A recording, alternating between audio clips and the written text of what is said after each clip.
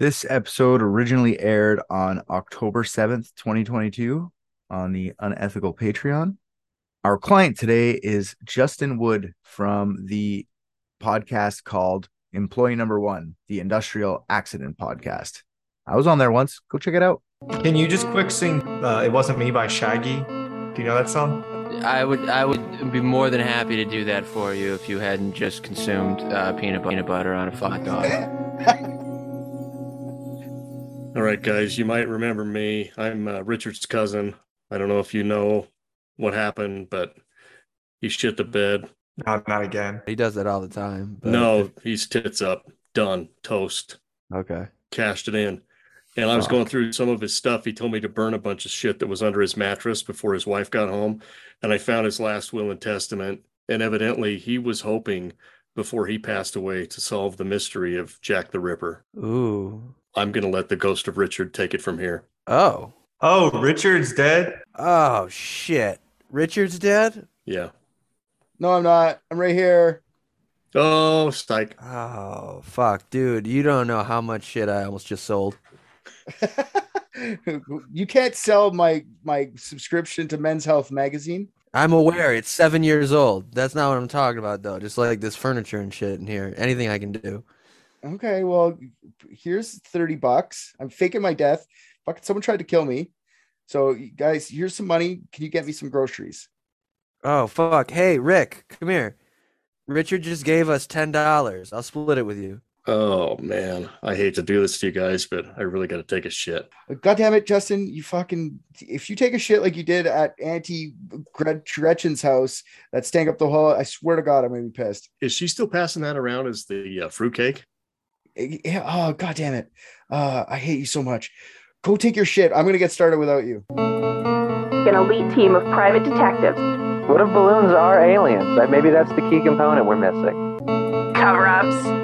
John's guilty. Mysteries that need to be solved.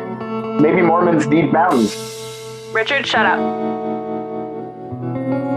I started reading about something way more brutal than I ever thought. I always knew it was brutal, but I never knew it was this bad. So it's going to be I don't know if a warning should be issued because this one's fucking nasty. It's a bad one. But yes, gross. I don't know if it's grosser than Black Dahlia, because that was a pretty gross one too. That was a lot grosser than I thought it would be. Yeah, or OJ.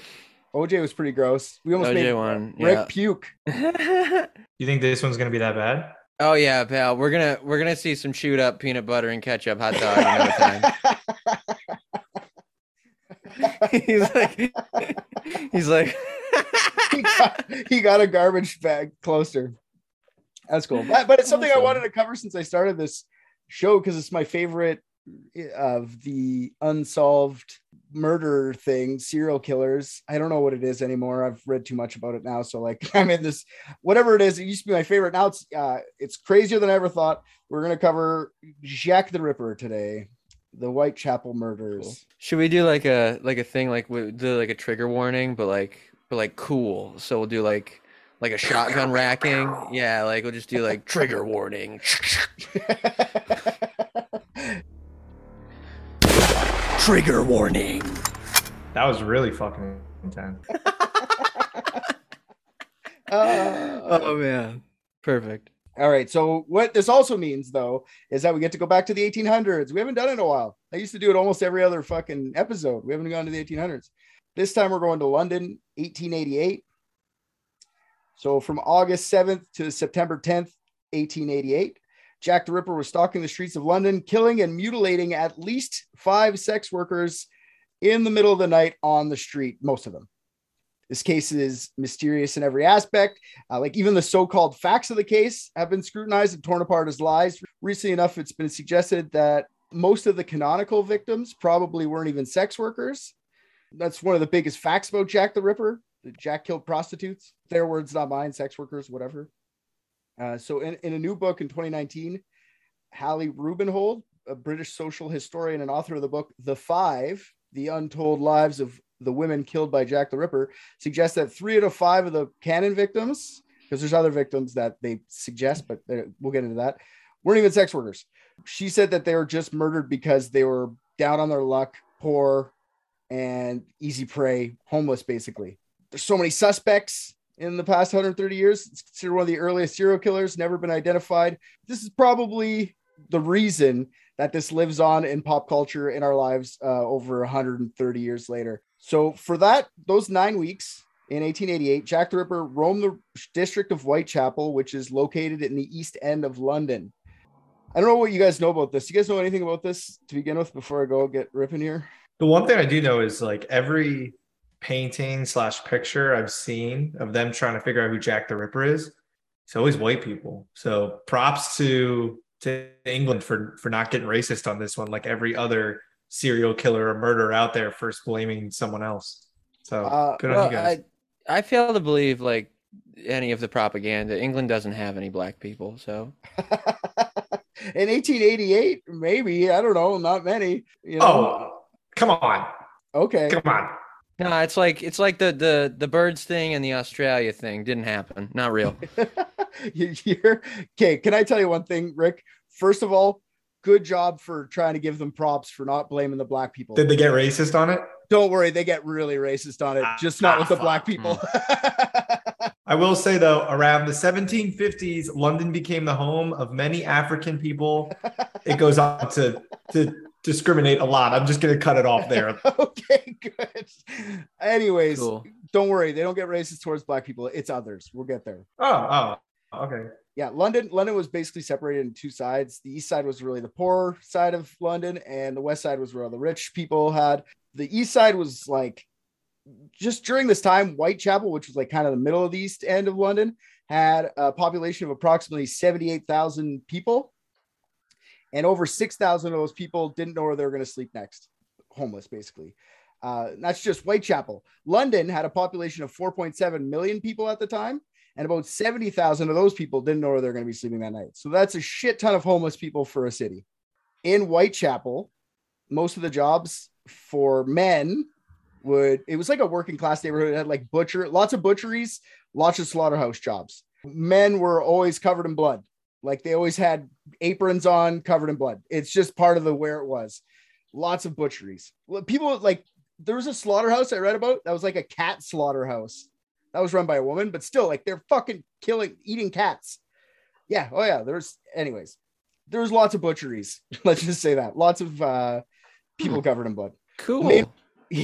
Different. The main job of the time for women was sex worker, and not out of like want. It's more of a necessity. They just nowhere else to work. Well, yeah, they filled up all the slots at the cat butcher, so yeah. You know, what are you gonna do? Yeah, even at the cat butcher was run by a woman, but the butcheries just wouldn't hire the women. They're too frail. They got kids. There's bad things that's just women didn't have the same opportunity, you know? Which is crazy because I feel like butchering an animal, like no matter how horrible that is, it can't be worse than sleeping with a man in the 1800s. That's got to be the most disgusting thing that you would have to do. I mean, like, I don't think any amount of money would get me to agree to that. They don't have the same standards as we do, though. Everyone was disgusting. Yeah, but like, I feel like I have this image of a man in like, I don't know, what year was it? 1888. 1888. Okay, so like, yeah, so that's like Industrial Revolution and shit. So like, not only is he like filthy and unbathed and his teeth are like fucking brown and shit, but he's covered in smog. It's a thick layer of smog. Yeah, that's one of the things too. Just like he's humping you and like dust clouds are coming off of him. Yeah, if they even had clothes. Some people are so poor they couldn't even afford clothing and shit. Like their kids be walking around, no shoes, just naked. Couldn't afford anything for them. So there'd just be a layer of disgusting. And no one had showers. You know what I mean? You'd have to figure out a way to shower, jump in the, I guess, ocean if you could make it there. Ugh. Did they still drink booze because they had no potable water? Yes. And booze was very rapid. Whitechapel was like probably the worst neighborhood in London at the time. Highest crime rate in the country. Fights and stabbings basically every day. People were drunk, beating their wives on the streets in front of everyone. A common phrase yelled in Whitechapel at the time would be murder. Like if you got beat up or something, yeah, it just murder. And then that would be, so people didn't even listen to like cries of murder. That's how shitty of a place this was. So maybe like Jack the Ripper was an angel of mercy because he was just like, you're too good. You shouldn't have to live in a time like this. Somebody from the future who's Then- just so disgusted with these people's poor lives. Is that what you're saying? Yeah, he's just like, I feel so sorry for you. I'm just gonna quickly remove your head. Yeah, Jack the Ripper. Maybe there's That- a theory one already on the table. An angel Cool. of an angel helping. I'm just helping, Slice. Yeah, it had the highest poverty and homelessness rate in London. I might get this part. I'm going to tell you this whole thing, actually. I'm going to probably get a lot of this fucked up. There's so much of this shit. I just did the best I could with what I can. So I'm trying to explain a couple things here. Maybe I'm wrong. Early 1800s, I guess the 1830s sometime, they like passed a law called the Poor Act in London. Why do I feel like that doesn't do anything good for poor people? Well, it was actually born out of like there's lots of poor people. Let's try to help, I guess. But like, this is like a aristocratic version of helping. It's not like, I think they had the intention of helping, but it's not helping. You guys are douchebags. So what they would do is they made a act where like, we'll give you these houses and clothes and food. You have to just come, you have to live in these workhouses. And to get your food for the day and your whatever for the day, you would have to work it off. And like, there's many different jobs. Slavery. That was their Yes. solution to Yeah. poverty was slavery. More like prison. Because like you couldn't even, it's like, yes, slavery prison. Because you didn't have to go, but then you just don't get a house. So it's not prison either. It's not really slavery. It's just like indentured servitude, I guess. Like it's bad. It's not good. And the jobs weren't fun either. It's not like they had like like dance offs. Like we're gonna do dance today, guy. Like it was. A Oh, job. I bet they had some of that too. I bet there was. Well, they're slaves. They can do whatever they want with them. Dance for me, slave. Maybe you didn't get Yeah. paid that day for that. Yeah, exactly. Like I thank you for sewing all those shoes you can't afford today. Now, if there's just one more thing I could get you to do to work overtime, unpaid, of course, you're a slave. If you could just have a dance off with John Wellingsmith over here, Maybe like and whoever does better gets the moldy bread tonight. these guys would be fucking just pumped to get that job, dude. Imagine that would have the shit they had to do is like crush rocks, make gravel, like Make a gravel? yeah, take a giant boulder and crush it down to gravel sized. Shit Oh my job. God. Yeah. Dude, I would be begging for death. I would be begging for Jack the Ripper to come for me. Yeah, exactly. That's one job. I'm not even giving them the worst ones yet.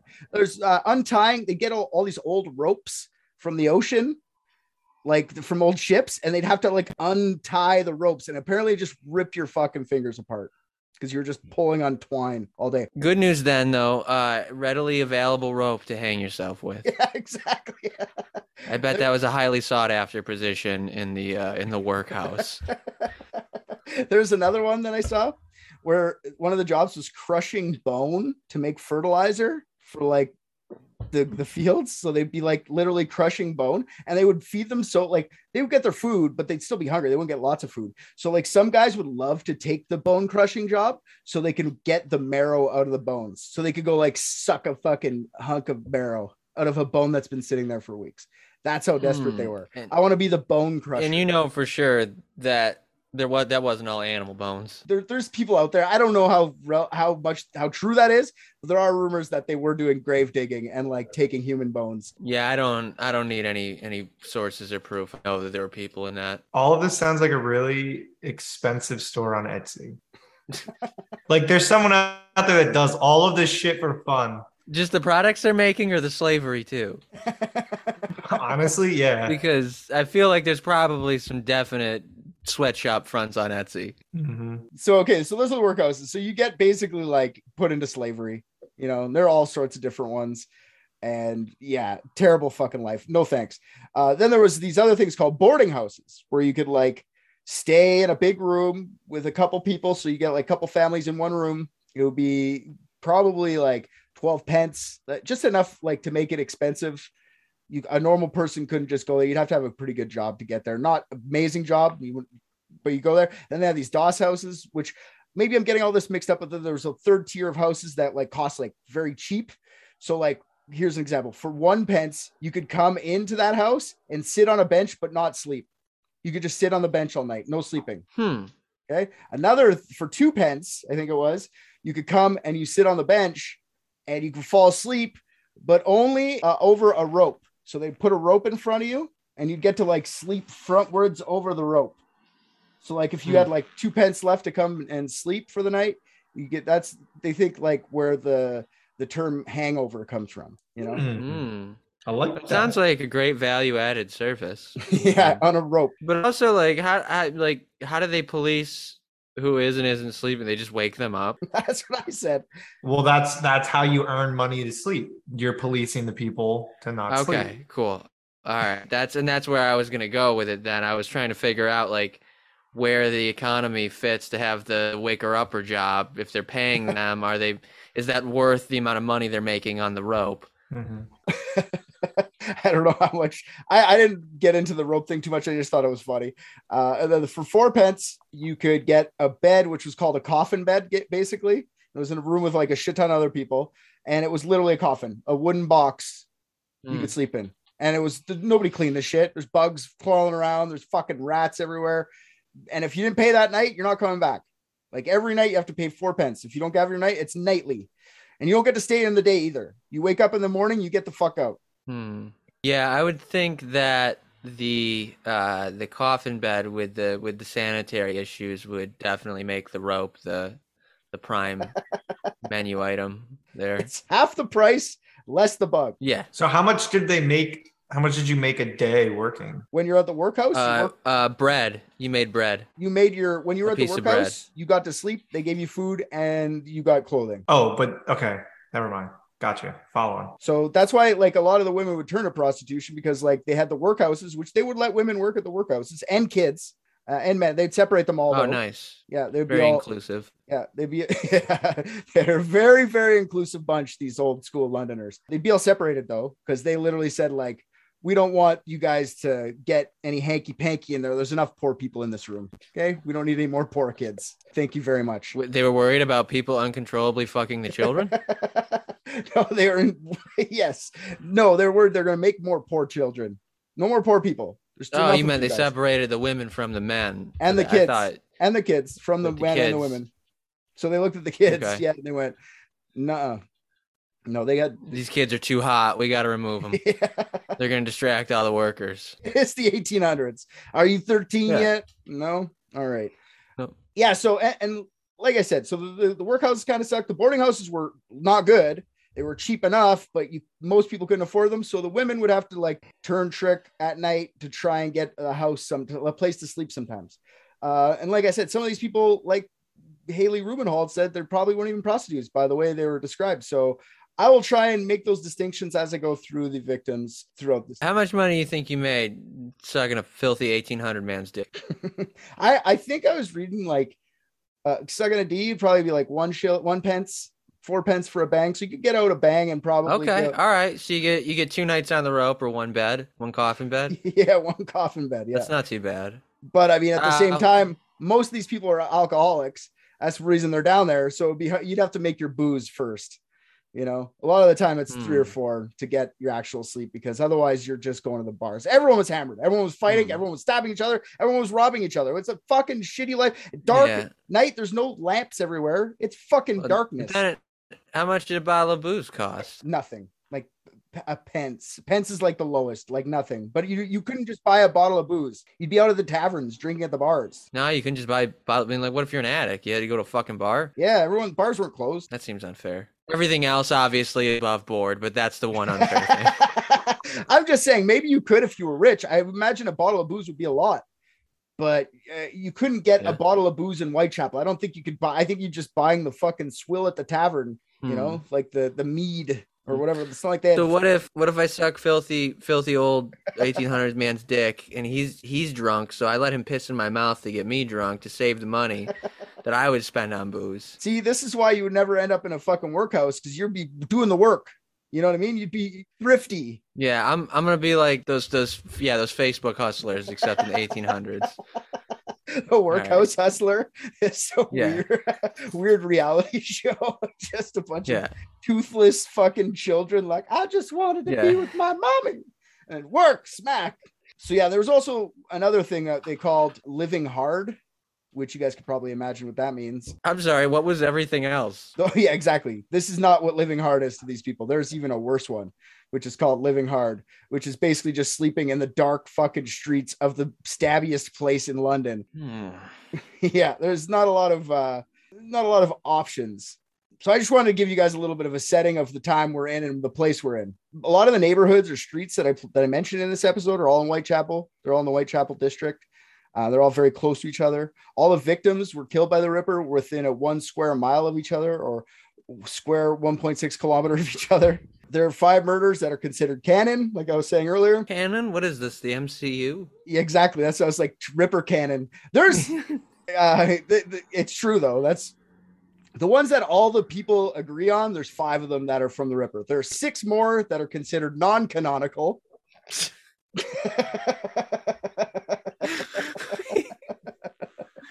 Well, I'm ready for the Jack the Ripper lore. But sometimes are attributed to Jack the Ripper in some fashion. I'm going to tell you my opinions on those ones early on. I'm not going to go with the 5 until later when I get to the suspects. I'll just tell you the ones that I think might be the Ripper, the ones that I don't think are the Ripper, with the 6 extra ones. They have a different timeline too. So if I said September to November 1880, actually there's a couple murders that happened a couple months before, and a couple murders that happened actually a couple of years after that are kind of lumped in with them. So I'm just going to briefly talk about those ones, but the 5 major murders I'm definitely going to talk about a lot. When we were making fun of the whole Ripper lore, there is a whole group of true crime people that call themselves Ripperologists. I fucking believe it. It's all they do is study Jack the Ripper. There's like a Jack the Ripper magazine. I forget what it's called, like Ripper Monthly or some shit that just goes out to these Ripperologists. It's a whole fucking business. Jack the Ripper has employed many people over the years, even to this day. What do you think one of those murder victims would say if they could hear someone saying they were non-canonical? Yeah. It was my brother Jim. It wasn't even Jack the Ripper. Also, another thing that's kind of fucked up about these non-canonical things, or canonical ones even, is like many women were murdered in the East End of London at the time, plus it's the 19th century, so it's hard to figure out what murders would have definitely been linked. So even the 5 that are linked could possibly be not as well. All they have now is looking at shitty evidence from police from back in the day, shitty fucking media from back in the day, and speculation and like new age technology that's not even really that good if you can't trust the evidence that's getting thrown through it. Like there's DNA and shit like that, but like it's been 150 years. Who knows who's touched that fucking rag or whatever the fuck, right? That's why this is so fun. I'm just ready to give her. So there's 11 murders called the Whitechapel murders at the time. Ripper didn't even get named right away. The first murder, if we're to consider the non-canonical murders to be lumped in with the Ripper, is earlier in 1888, April 3rd. Emma Elizabeth Smith was found murdered on Osborne Street, Whitechapel, at approximately 1:30 a.m. She had been bludgeoned in the face and she had a huge cut on her ear. Also, a blunt object was inserted into her vagina, rupturing her peritoneum, which is like the lining of the inner wall of the abdominal cavity. Oh my God. She clung to life until later that day when she eventually died at London Hospital from complications from the peritoneum rupture. In her few moments of lucidity before her eventual death. Wait. Yep. Wait, let me guess. She was like, oh my God, is this what a bed feels like?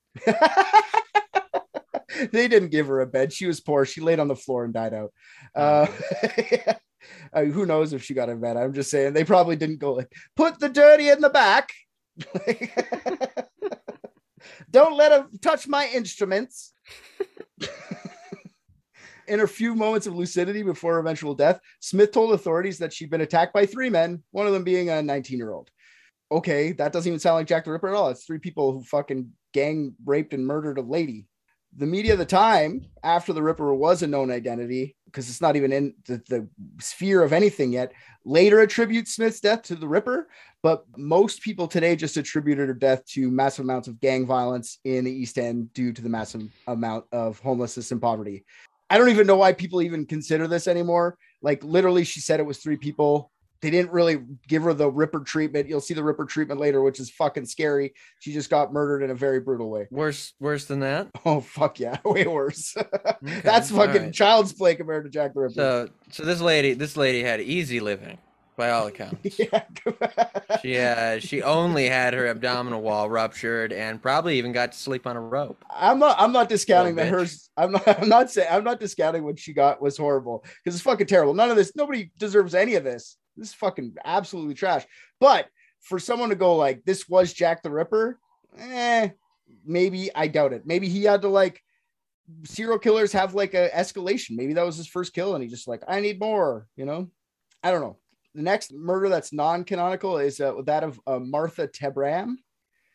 She was murdered in a staircase landing in George Yard on August 7th of 1888. She was stabbed a total of 39 times. The medical examiner found wounds on her throat, lungs, heart, liver, spleen, stomach, abdomen, breasts, and vagina. All the blows were from someone who was right-handed, and they were all made with a smaller blade, like a penknife. No motive was ever established for Tabram's murder, and with the savagery of the act itself, led the police at the time to believe this might have been committed by Jack the Ripper. Like I said, this is attributed to him after he's a known entity. Tabram's murder didn't follow the MO of Jack the Ripper, really. She was stabbed by a right-handed person. Jack the Ripper's a left-handed guy by most of the murders. How are they able to decipher that? I had a hard time understanding this too, but apparently being right-handed, if you're going to cut someone's throat from behind, you will grab and cut like that, right? If you're left-handed, you're going to cut like that. So you can figure out where the wounds, so you're going to cut from the left-hand side or the right-hand side. Okay. Yeah. It's just the way the blade would have cut. I guess it makes sense. I had to like look at a video to understand. I was like, wait, what? But yes, it's just the way, if you come up from behind, you're going to slice someone's throat unless you're just Ambi, like who says you have to kill someone with your strong hand? Like what if you're using that to like hold something? What if it was like from the front with the left hand, but they did like a weird like move, like they like I agree. That's what I'm saying. Like, them. how can you know for sure? But I'm not a forensic scientist, and they all say this shit is this. So yeah, Richard could easily kill anyone with either hand. There's a few things that weren't follow the MO of the Jack the Ripper. The abdomen and throat slashes are considered part of the Jack the Ripper's MO. She was like stabbed a bunch. It wasn't like slashed open or cut and played with. Jack uses a long blade, 6 inches to 8 inches, not a penknife, lefty, not righty. Maybe this was Jack even before he escalated. First kill, perhaps. Usually serial killer does a few practice kills before they figure out what they like. Maybe the later slashed throats were an escalation. Like maybe Jack didn't have a killing knife yet. And it was only after he got like a good killing knife that he was like, okay, cool. Now I didn't like that penknife, but I like this killing knife. Yeah, and they do tell kids, like try everything so you know what you like. Exactly. And maybe he was like, cool, every knife. Oh. Yeah. Maybe his left hand was busy. That's the other thing I was saying earlier. Maybe he fucking was holding something with his strong hand and used his left. Who knows? Anyway, so that one's not considered canon. A couple seconds, we'll get into the first real canon victim of Jack the Ripper. Oh, good. I'm glad you're back from your shit. Thanks, Justin. Fucking stunk up the whole goddamn office. Why did you have to leave at the beginning of that? Well, I got one of those bidets for Christmas, and I finally put it on my toilet seat. It's one of those retroactive ass things, right? But it's cold water, and it comes out at like 1,200 PSI. So now every time I fart, I sound like a duck because it split my asshole in half. Why did you bring that to our office, Justin? Did you give us a bidet? That is very nice of you. I thought I'd be the public asshole joining private dicks. Perfect. Thanks, Justin, for being my only family besides Grandma who talks to me. I love you, cuz. Word up, cuz. That rash ever go away? Stop telling the guys about the rash. I told you. Hey, what? Family reunion. What can I say? So the first confirmed Ripper victim was a 43-year-old lady named Mary Ann Nichols. She was murdered 3 weeks after Martha Tebram. So that's why people link them together a lot. She was a 5'2", 43-year-old suspected sex worker with 4 of her front teeth missing. She went by the nickname Polly. I'm just going to call her Nichols because I've expressed my hate of this a lot in the show already. I don't like when people are using their nicknames like they're their buddies. Like, just call them by their fucking name. Polly and me. I mean, Polly got stabbed in the face. Dude, you didn't know Polly. I'm just going to call her Nichols. Let's talk about her a little bit. Before getting married in 1864 to a guy named William Nichols, she was Mary Ann Walker. They had 5 children together. Mary Ann Nichols was married to William for 16 years before the pair separated. She accused him of cheating on her, and he said that she was a drunk, and he only cheated on her after Mary Ann had left him. So he didn't cheat. She's a drunk. Mary Ann moved out, and William paid her 5 shillings a week as spousal support. This was law. If your wife ever left you, or you guys ever separated in the late 1800s, the church would enforce a law. The church enforced this, that you had to pay them 5 shillings a week. That was the minimum. Could be even more. So just for reference, when I'm talking about pence and shit like that, 1 shilling is 12 pence. So like 5 shillings, if it's a 4 pence coffin, and you get 5 shillings a week, it's pretty good math if you're not a drunk. I'll see myself out. So that brings me to a question then. Knowing that math, Justin, what would you charge to suck a filthy 1800 man's dick? Do I still have my 4 front teeth at this point? No. Probably not. Probably not. Well, that's as close as I've been to a toothbrush in a while, so I'd probably just give him a freebie. Wow. Okay. All right. So that's the difference between a dirty cocksucker and a dirty cocksucker. Commas are everything, man. Okay. Nichols lived in workhouses, public lodgings, her father's house for a few months, and then homes of her various lovers.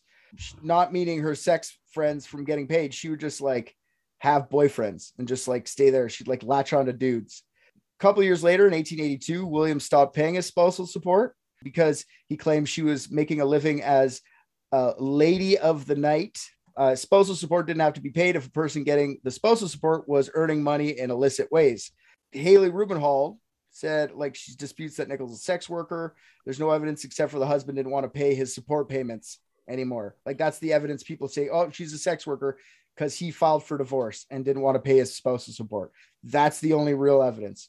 The church, like I said, went to be the person like you have to, she went and told the church, like, he's not paying me. If she was a lady like she was, where she didn't really have a job and she was living in these public housings, society would just look at them like they were prostitutes. It doesn't matter if they're actually going out and doing like turning the tricks. So from what I gather, the church came to see William to make him pay his support, because that's what they would do, is send a priest to your house. But he convinced the priest that now his ex-wife abandoned him with his 4 children and was working as a sex worker. So she didn't have to pay the support anymore. She did leave the kids with him because she was a drunk. She was like a fucking addict, basically. She wasn't sucking dick. She was living off his 5 shillings he gave her every 2 weeks or every week. She wasn't sucking dick. She was just a fucking addict. Yeah. So they stopped paying. They said, sure, that whore left you. She's definitely, don't pay that money. So the church just agreed with them. Good job. Man, that's cool. They had like church cops to go and like Yeah, exactly. It's investigate right? this stuff. It's because a marriage is like a church contract, right? Yeah. So like they'd have to have somebody to enforce these church contracts. And that's the fucking priest Yeah. would come like, I'm basically the church IRS. Let's do this. What do you got? That'd be cool. Yeah, church cop. Like somebody doesn't show up for church on Sunday, you like go and arrest them, and then like bring them there, and then another time you catch somebody diddling a small boy, and you're like, nope, not happening. Yeah, that happens far too often. You know. I mean, the Vatican City definitely has its own police service, so still church cops out there. They're a country though. It's like the Swiss Guard or whatever. They hire, that's their army. The Swiss Yeah. Guard's like their army. They have like a police force though. The Swiss Guard has amazing outfits. I don't know if you guys have ever seen them. They're basically clowns. Like you look like fucking clowns. Seen them in movies. Yeah.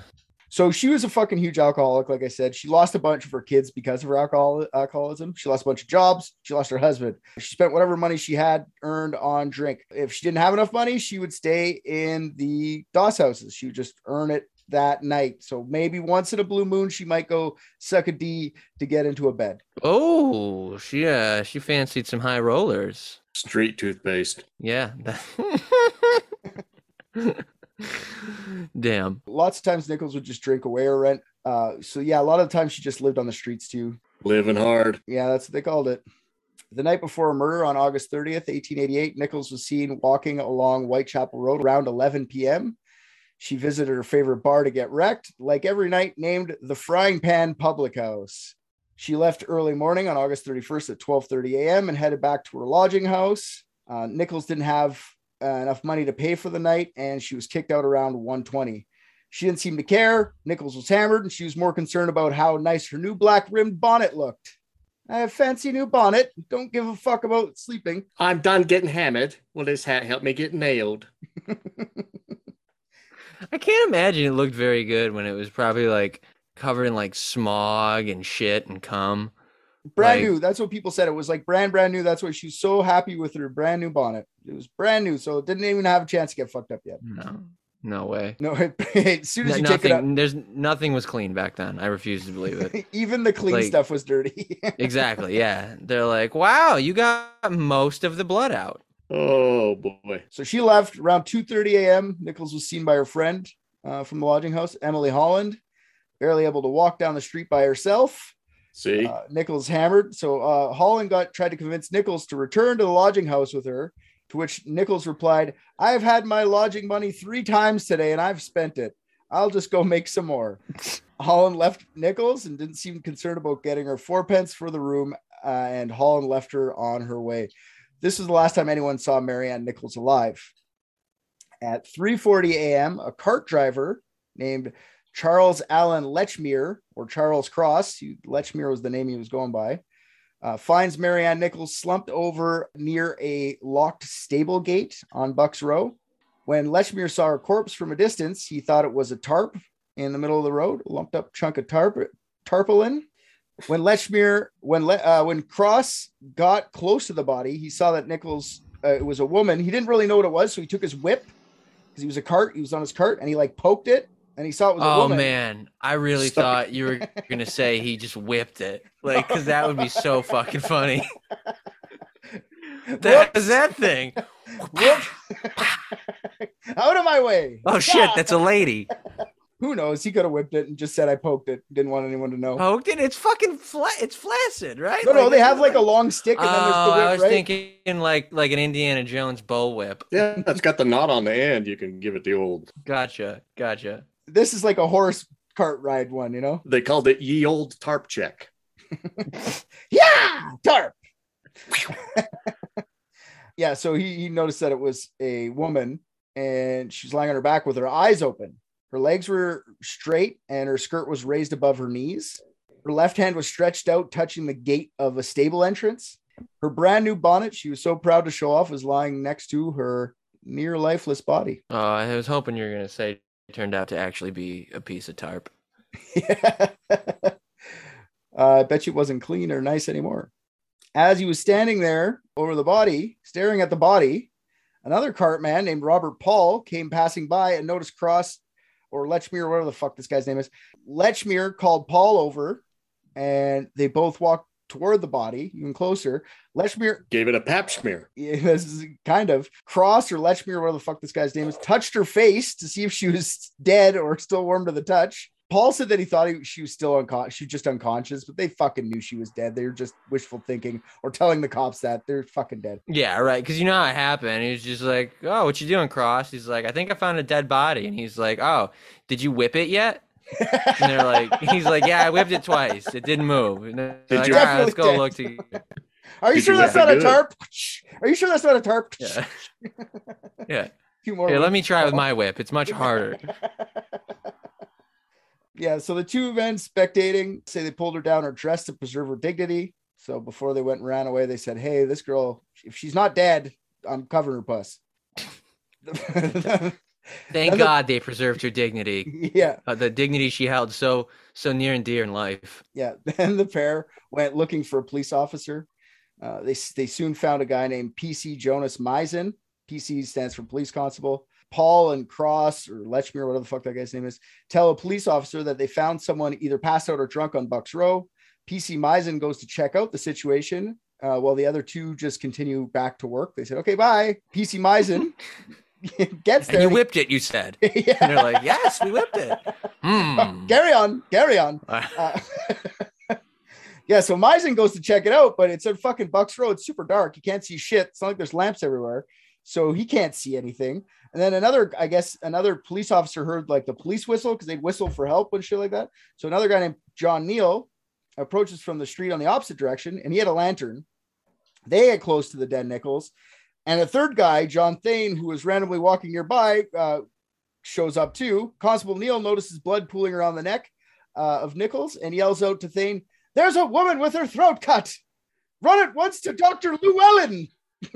Oh, dear Lord, do you have a whip? Do you have a standard sized bullwhip? All we have is these cot whips and they're not doing the trick. Someone help. Give us a whip. So yeah, PC Neil sticks around.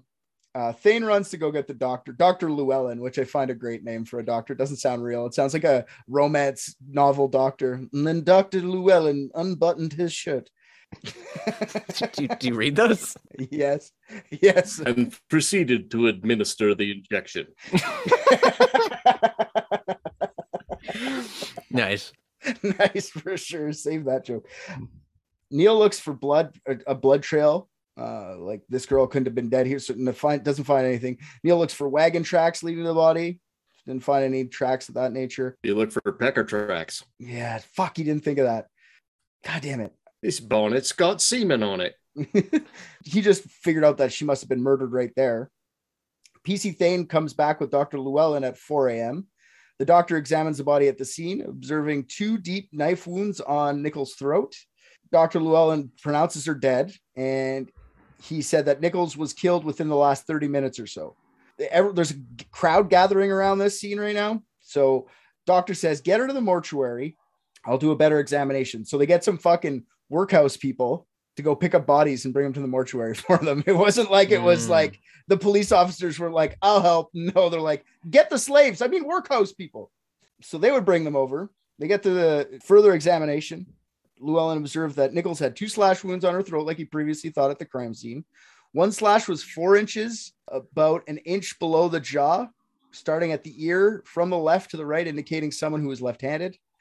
The second slash was 8 inches long, about an inch below the first wound, and was so deep it went right down to the vertebrae. That's a big gash. Yeah, that's a huge gash. Llewellyn suggested the wounds were made by a long-bladed knife. So whoever did this, like, OJ'd the fuck out of this chick. They did find other wounds. Llewellyn was shocked, but there wasn't more blood at the scene because... I hate to interrupt, but did they ever look into the background of the guy that invented the Pez dispenser? Yeah, no, I think that was a guy named Charles Allen Lechmere, or Cross, or whatever the fuck his name is. Dr. Llewellyn was shocked that there wasn't more blood at the scene, but attributed that to the fact that the other wounds must have made post-mortem less, like she must have bled out so fast that because of all the extra stab wounds that are coming, there should have been more blood. So her vagina had been stabbed twice. Let's just start there. Stab vagina, stab. More than twice, according to her husband. Yeah, get out of my house. You're drunk again. The lower part of her abdomen was partly ripped open by a deep, jagged wound, causing her bowels to protrude. There were several other incisions inflicted on both sides of her abdomen that had been caused by the same long-bladed knife. No rhyme or reason to them, just a bunch of little stabs. Post-mortem, all the wounds that were inflicted with a downward stabbing motion, except for the slash of the throat. Dr. Llewellyn also suggested that whoever did this must have had some anatomical knowledge, because there's no internal organs were harmed with the cuts. So he was just like avoiding stabbing internal organs. On and near Bucks Row was in a panic state after Nichols' murder spread. People started to gather around Bucks Row, probably as a morbid curiosity. Police quickly interrogated any looky-loos and anyone who lived on Bucks Row or nearby Bucks Row. All the neighbors and bystanders were cleared as suspects after official inquest that went on after the next few days. The best that people like could be cleared, like police could only get so many people. It's like fucking shit tons of people just walking around homeless on the street. People in Whitechapel also just hated the cops.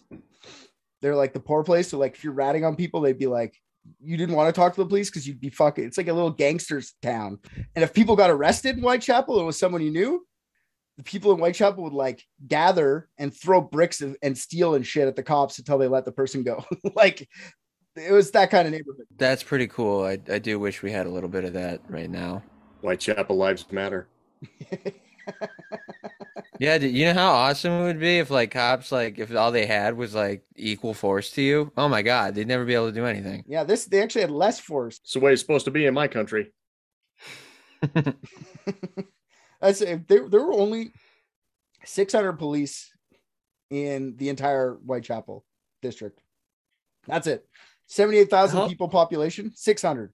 That's not lots. They're all foot patrol. It's not like now where they all have cop cars and shit, right? You're just walking everywhere. Like 600 people is not a lot. You divide that into 4 shifts for people to be like, that's 150 people on the street at all times per shift.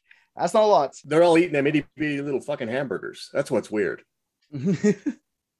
That's a White Castle joke. Sorry. Oh no, we got it. Yeah. I just didn't want, treat some of my jokes are like a silent fart. If you don't let somebody know, they don't hear it. These inquests I found were interesting too, because like if they couldn't solve anything right away, they just have like a weird police inquest and do it the next couple of days, like a weird trial every time. Like every one of these murders has an inquest right after. Many people had been up in those early morning hours, but no one heard any screams or saw anything suspicious. So that's probably because people in Whitechapel didn't talk to cops. So police started to interview just sex workers in that area, asking them if they knew anybody that could have committed these horrifying acts. And then this is when the police first heard of a man nicknamed by the local streetwalkers as the Leather Apron. That's the Jack the Ripper's original name, the Leather Apron. It's a little bigger than a whip. Yeah.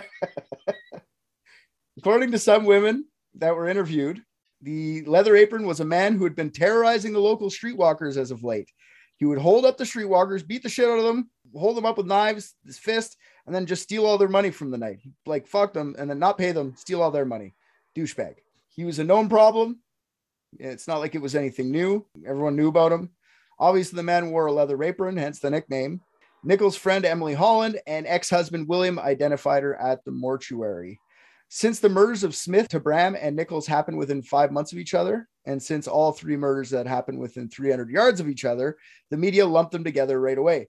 Most of the media suggested that there must be a gang killing women in Whitechapel, especially since Smith told the officers that she'd been attacked by 3 men. That's the gangbang. The gangbang, the gangbanging gangbangers. Eesh. I don't like that. I don't like that at all. Actually, I hate that. I just don't want a fucking gang of dudes coming into my house just fucking me. All of them. The way I understood that was like a gang banging. So it's like a gang of dudes who go around and like rape dudes who participate in gang rape. Oh, right? It depends how you take that, because I thought it was like gangbangers gangbanging people. No, maybe it's just like factions of roving rapists. Like, so like Mad Max. Little known historical fact is Whitehall was the original charter chapter of the Fistfuckers Convention. Oh, Whitechapel was, eh? Yeah, that's an interesting fact. I would have never known. And you know what? I'm part of the fisting committee of the world, FIW, Fisting International World. Is that like the Freemasons? Except for way more secretive, and Justin might die for bringing it up. One of the papers, The Star, claimed it was a single killer on the loose, the Leather Apron. So I'm not sure. There's like papers and shit that say Leather Apron on the loose. I'm not sure they found out about Leather Apron, but they were for sure running stories about him. Probably the same. They probably found out the same way the police were, just talking to the sex workers on the street. Most of the Star articles, the first few days of the death of Nichols, involved women recounting what had happened to them when they had run into the Leather Apron. The Star even went as far as reporting that he carried around knives and his job was a slipper maker, but never actually made slippers, just robbed women by knife point at night, like stoking the fear, because obviously it's going to sell papers. The Star also reported, and I quote on this one, his name nobody knows, but all are united in a belief that he is a Jew or of Jewish parentage, his face being marked of a Hebrew type. Ooh, there it is. Oh, boy. Found it, Rick. Yeah. That was the second. That was the second on the list of the ones that I didn't name. You were curious. So that one's on me. No, you tried. You tried real hard. You said all of the slurs. So I think that you good effort, man. Thanks. Whitechapel. I don't think I mentioned this. I kind of mentioned it. Whitechapel was very anti-Semitic in the late 1800s. There had been a huge migration of Jewish refugees into London in the early 1880s. They were running from persecution in Eastern Europe, and many of the refugees settled in Whitechapel. When the Star started reporting that Leather Apron had a Jew face, the anti-Semitism got even worse during that first week of September. Graffiti started going up, blaming Jews for a lot of bad things, even though the Jews probably did nothing. Or could have, but I mean, it just turned it into a Jew thing instead of just like, there's a murderer, it's a Jew murderer. Like, oh, wow. Are we really playing both sides on that one? What do you mean? Well, there were good people on both sides, right? Yeah, even though the Jews probably did nothing. They could have, but probably not. But maybe. Well, it could be a Jew, could be anyone. My point is they were just saying it was a Jew. Could have been anyone. Nobody fucking knows who did it. Well, I Jew or know. I not. think sometimes the semantics of the way that comes out is a little Don't be anti-Semantic. that too. Yeah, that's good advice. It turns out the lead detective just had a speech impediment. And he said, "It could be Jew. It could be Jew. It could be Jew." The lead detective was fucking Dracula. Somebody bled this bitch out. So yeah, after one stab wound. It's the count. 39 stab wounds. It's an actual puppet, and they're like, "What? How did this guy get promoted?" Fucking Muppet. When he lifts the tarp and does the special stabs, he's cut Dracula. So yeah, after the leather apron started getting after the leather apron, the Star started reporting a lot about the leather apron. Most media in the coming weeks would adopt the leather apron killer story. But I want you guys to understand, at this point, nobody actually knows anything. It's all fucking speculation by the media. It's pretty fucking crazy how much this got like the leather apron's coming to kill you. Like, wow. But funny enough, while all this is happening, the police already knew who the leather apron was. They had the identity of him. On September 7th, the police inspector Joseph Nelson stated in a report that, quote, the inquiry has revealed that the fact that a man named Jack Pizer, alias Leather Apron, has for some considerable period been in the habit of ill-using prostitutes in this and other parts of the metropolis, and careful search has been and is continued to be made to find this man in order that his movements may be accounted for.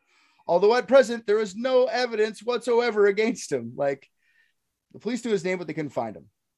The reason for that, he knew his nickname was Leather Apron. And as soon as they started talking about Leather Apron being a suspect, like this is the last time anyone saw him. It was on September 2nd, a local sex worker run up to the patrolling police, pointing out a man she claimed to be the Leather Apron. So the officer came to ask the guy a few questions, and he bolts. The police chased him, but the potential Leather Apron escaped. Turns out this was Pizer, and after the foot chase with the officer, he went into hiding. He's like, fuck this. I saw my name in the paper. Cops are chasing me now. I'm out.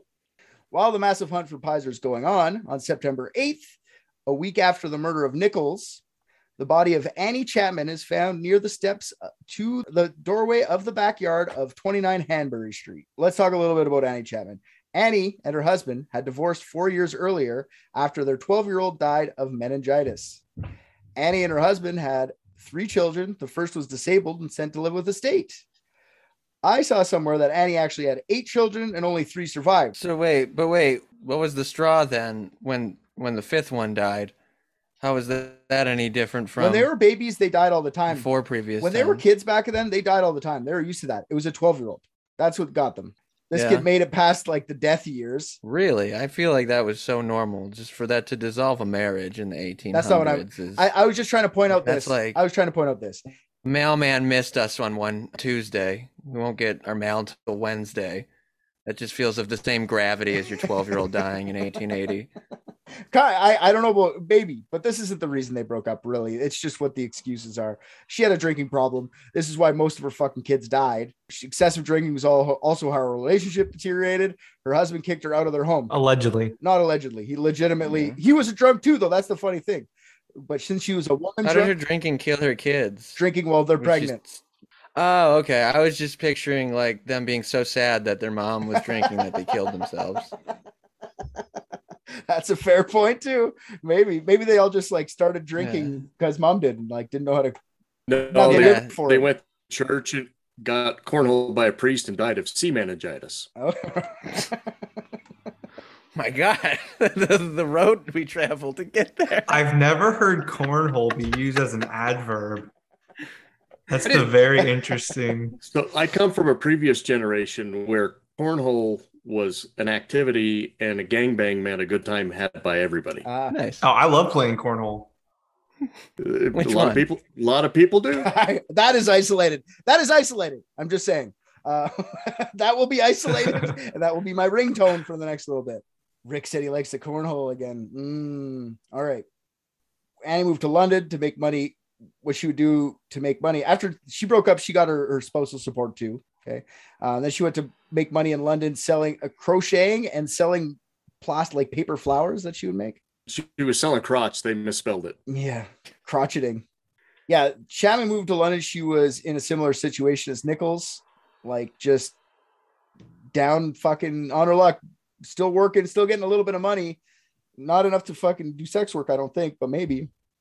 Her husband, who was a private coachman, was giving her spousal support, and she was living day by day at various lodging houses. So in 1886, her husband died, her ex-husband died, and couldn't provide the spousal support anymore. So Chapman was 45 years old at this time. She had honest work, but without the 10 shillings, she got double. She got 10 shillings a week. Her ex-husband gave her it was 10 shillings a month. She had abandoned her crochet and flower selling to get into a more stable and therefore more lucrative line of work, sex work.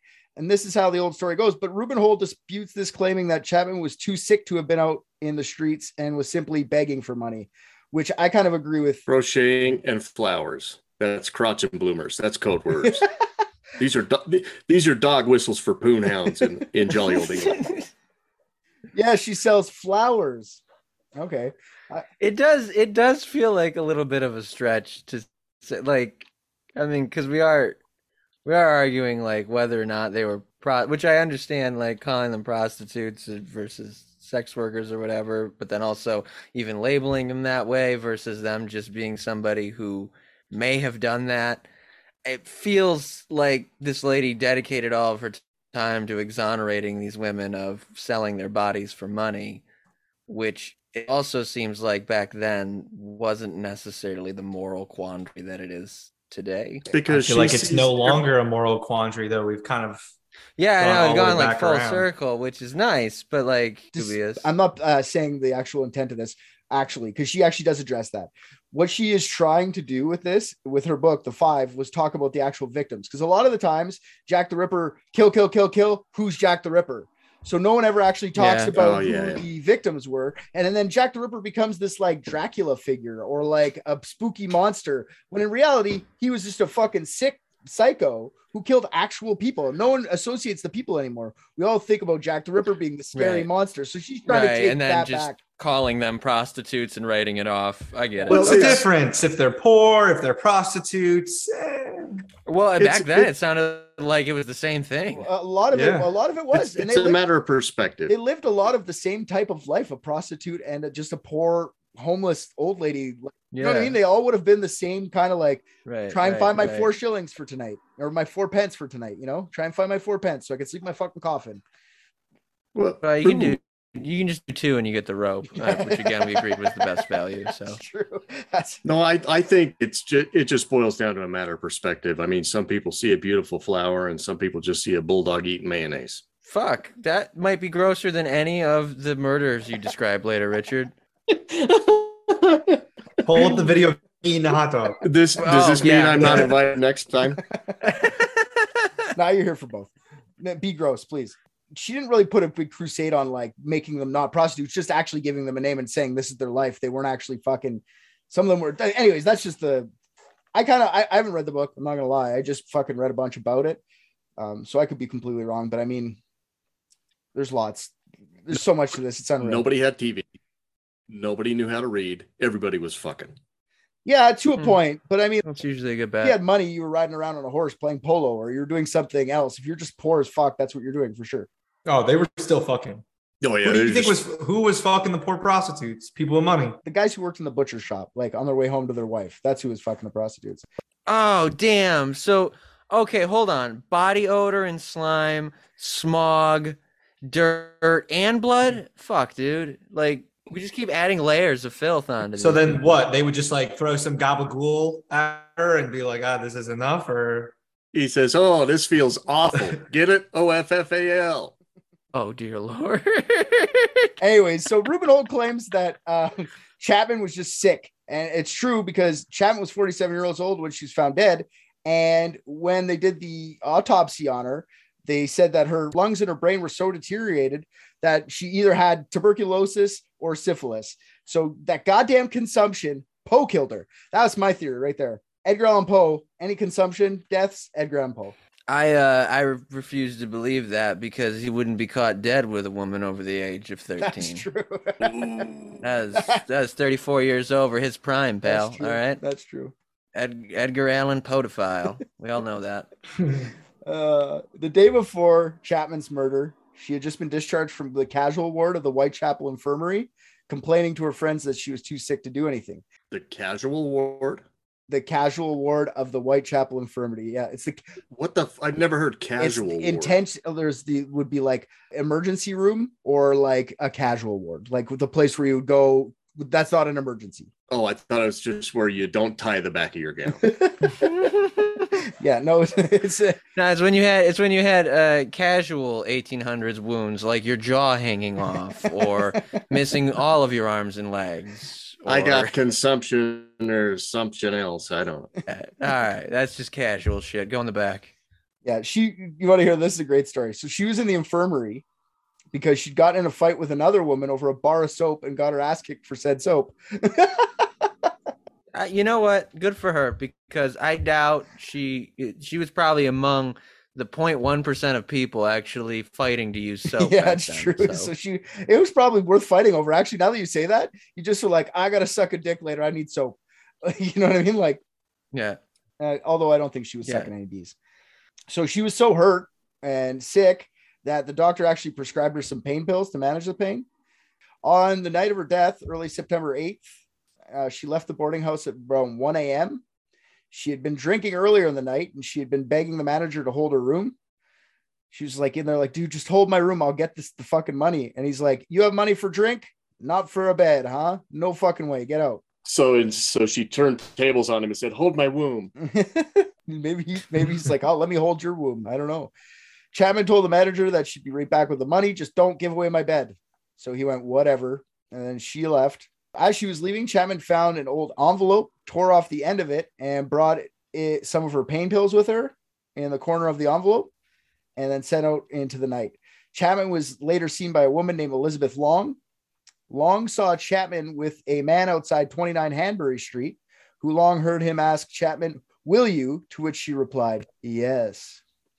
Long described a man as over 40 and a little taller than Chapman, with dark hair and foreign, shabby, genteel appearance. So he had a fucking Jew face. I'm trying to say the Jew thing again. Foreign, if you hear me say foreign, that just is the Whitechapel people just trying to say Jew. Like Jewish. Like they look like a Jew. Like, anyways, the racism.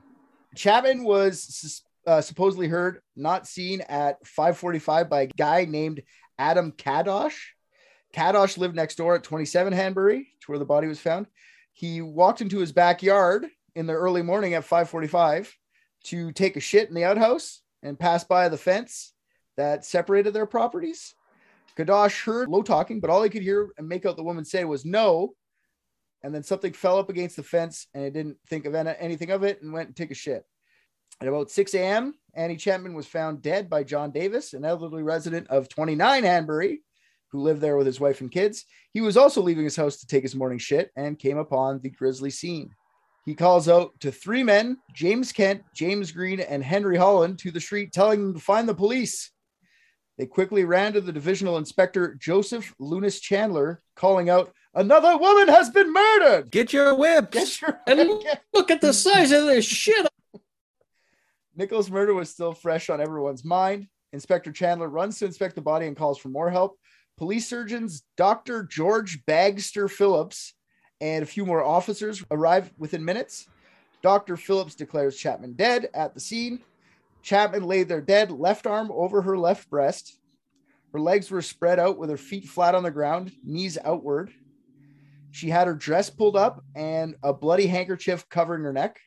A lot of people say that she was wearing that like as a fashion thing. It's not like the Ripper put like a handkerchief around her neck.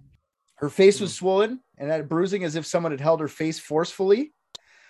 Dr. Phillips quickly linked the murder of Nichols and Chapman, as they had many of the same characteristics.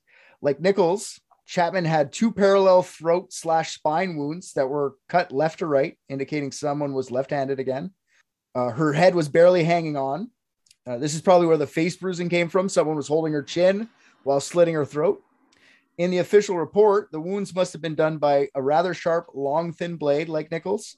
Her abdomen had been mutilated, not exactly like Nichols, but similar. Unlike Nichols, Chapman's intestines had been lifted out of the body and placed above the right shoulder of Chapman's corpse. Over the left part of Chapman was her stomach. Her other organs were still intact and relatively avoided. Her pelvic area was cut open. Her uterus and its appendages. Uterus? I know, I got to say it right. Her uterus and its appendages, as well as the upper portion of the vagina and the posterior part of the bladder, had been entirely removed. Can I use the name uterus appendages? Never mind. Side note, the uterus, vag, and bladder have never been recovered, ever. This, like Nichols, also indicated that the killer had some anatomical knowledge. Without the anatomical knowledge of some sort, this would have taken someone an hour, at least. And we know that the murder happened between 15 minutes prior to her body being found. So, wow. You know what? In all these serial killer things and all these mutilation murders you hear about, they always say somebody has an anatomical knowledge. I just think that's fucking stupid. All these people back then were like gutting fishes and killing animals and slaughtering pigs. And everybody knows where the poo hole is and the pee hole is and where the lungs are. I don't buy that as some unless kind of you're Richard, qualifier. and then you don't know what a uterus is because you just thought it was a uterus. Uterus. Then you don't know. Yeah, you uterus? Can I uterus? I honestly don't think that's the problem of people not knowing anatomy. It's the time it took to get out a uterus without damaging anything else. Yes, it's easy pretty efficient. It's easy to understand where the stuff is, but to get everything out precisely like that in such a short frame time, and it's fucking dark. Think about how dark and fucking dank it is. I mean, he had a puddle of guts hanging over her left shoulder like a bagpipe. That doesn't sound precise. And I would be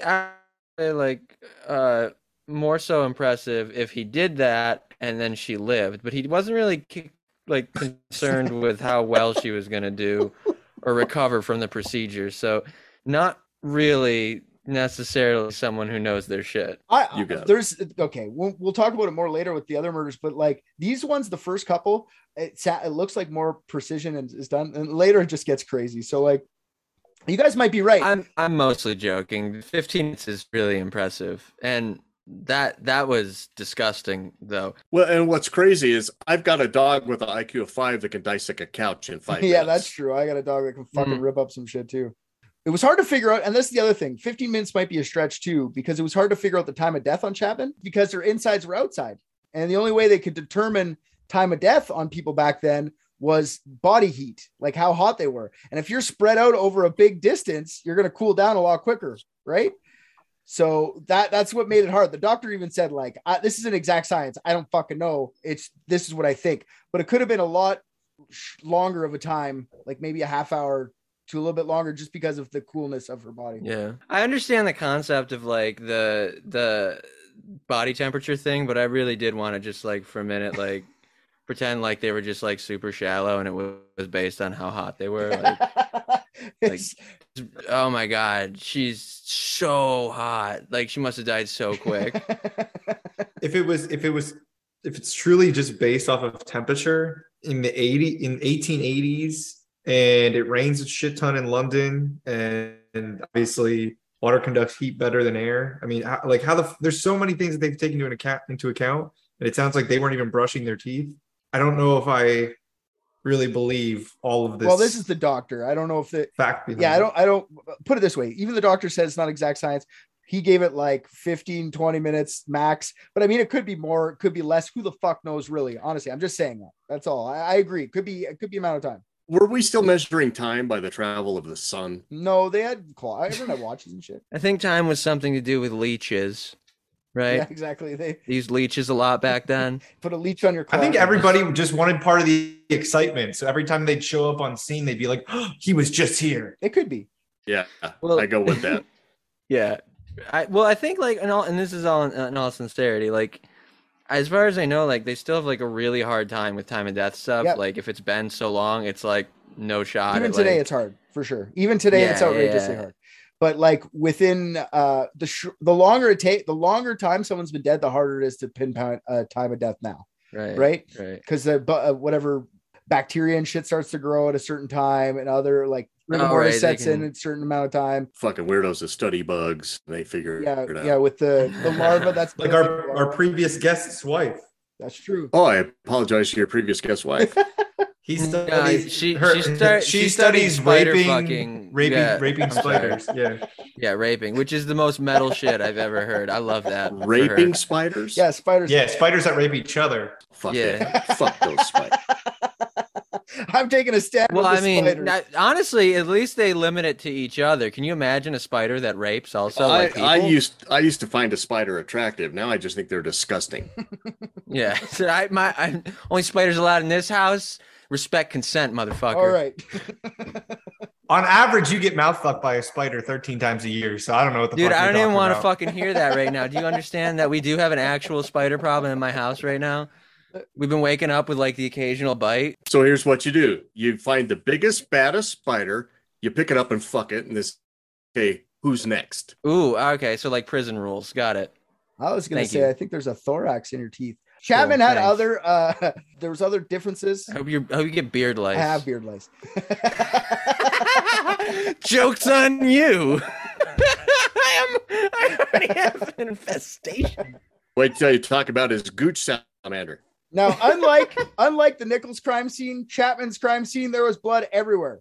Some spurts were like 18 inches up into the air on the fucking, all over the place, on the fence everywhere. Her face and hands were covered in blood, indicating she must have fought back. There was also like blood matted in her hair, mud matted in her hair. The fact that Dr. Phillips was saying that the killer probably had anatomical knowledge, the media heard this and they ran with it. So doctors were scary ass fucking people back in the 1880s. They weren't looked at like professionals they are now. They were looked at like fucking like weirdo creeps who like to poke around with dead bodies. You know what I mean? Like grave robbers and shit like that. So if a doctor did this, it wouldn't be surprising to the average Londoner, and it would be like a sensational story. Papers ran with that. Annie's crime scene, other than the blood spurts and all that stuff, by today's standards, there's lots of clues. By their standards of those days, not lots of clues. They did find a leather apron, a soaked leather apron nearby under a tap. Immediately, they thought the leather apron's at it again. But the apron belonged to a neighborhood boy, and it was outside drying after his mom washed it for him. So they a leather apron. It must be him. Like Hold the fucking phone. What's a teenage kid or a little boy doing with a leather apron? murdering. He's butchering. All the kids were put to work back in those days. Those kids. All the kids are doing it. Anatomical knowledge. True. Yeah, that's what I'm saying. He was killing. I mean, butchering. I mean, slaughterhousing. I mean, sewing.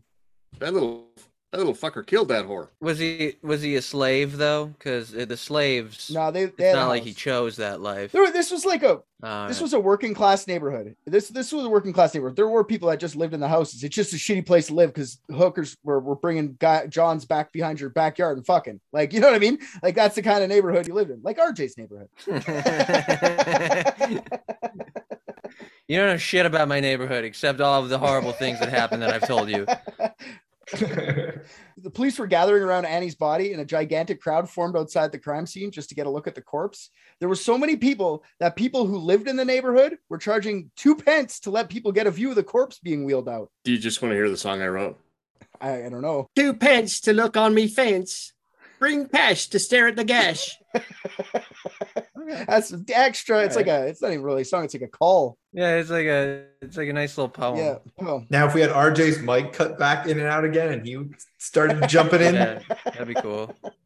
Yeah. All right. So almost immediately the next day or late that night, the search for the leather apron heated up. And 2 days later, on September 10th, the police finally apprehend John Pizer, or Jack Pizer, aka the leather apron. He denies murdering the two ladies. But he does admit to knowing his nickname and his reputation about holding up street workers was true. He didn't kill anyone, though. He says, I beat the shit out of them and take all their money, but I haven't killed them. I'm not an asshole. They hold him overnight, but the next day the police let Pizer go because his alibi checked out, and the police couldn't prove that he had anything to do with these murders at all. Then he had a vaccine to invent. And I guess they searched his house. They didn't find any extra vagina or uterus anywhere. So they said, okay, you're good to go. He actually got very upset afterwards, after they cleared him, because his name was rubbed through the papers, and he actually sued the police, and he won. I don't know how much he won, but he definitely sued them. His name was rubbed through the papers. Yeah. Let's ponder that. Run through the papers. I say rubbed, run, whatever. You said rubbed. Did I? Whatever. Either way. Right after you said that he didn't have any extra vagina. Okay, here's my question though. Is it hard to hide your extra vagina? Yeah. God. Yes, if you stole one from a lady, I imagine it would be pretty hard. I really don't think it's like that story of the dude not far from me who just had buckets of skin in his basement for the longest time. Can you open that door behind you again? Because now I'm getting a little worried again. I want to know what's back there again.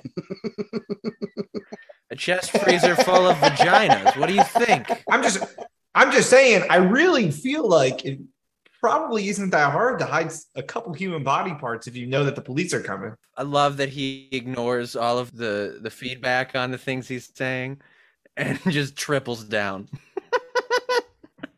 We're like, gee, Rick, you sound a little bit like a serial killer. And he's like, I'm just saying that it's really not difficult to, find someone, track them down, murder them, hide them in your crawl space that's behind you when you record a podcast. It can't be that difficult. No, okay, what's the size of human anatomy? Let's say you just have like a pound of weed. You don't think you can fucking hide it? Yeah, sure. I mean, and you're right. That's probably equitable. 1 vagina to 1 pound of weed. Yeah, those are the same. I don't know.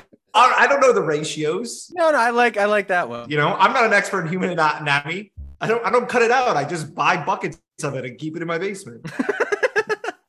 That's a good exoneration at the end. Got it. The police briefly suspected another man named Edward Stanley, but he's quickly eliminated. Stanley was staying at the same boarding house as Chapman, and the old envelope that Chapman tore the end off to make a makeshift pill bottle had belonged to him. So they thought, oh, he dropped pills beside her body, but it was just her thing. Yeah, he dropped the pills inside her thing. Yeah, inside of her envelope. That sounds dirty too. Don't. RJ just snaps back.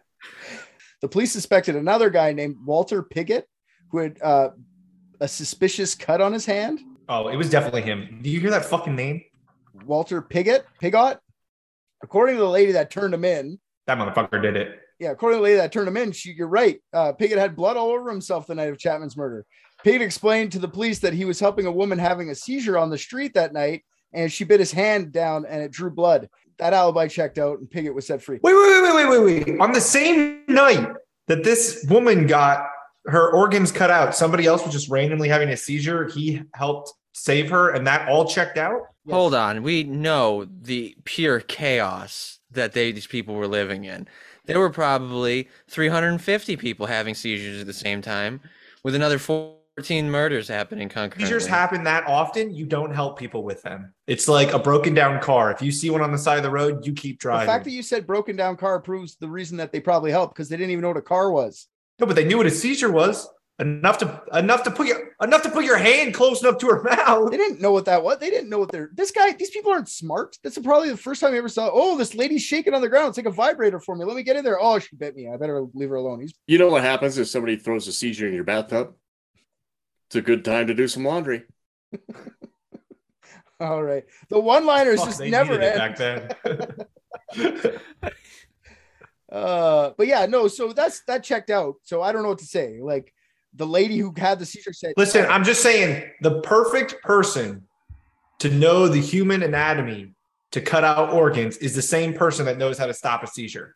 All I'm saying. If somebody's having a seizure, I'm not jumping in because I don't know what the fuck to do. Yeah, that's true.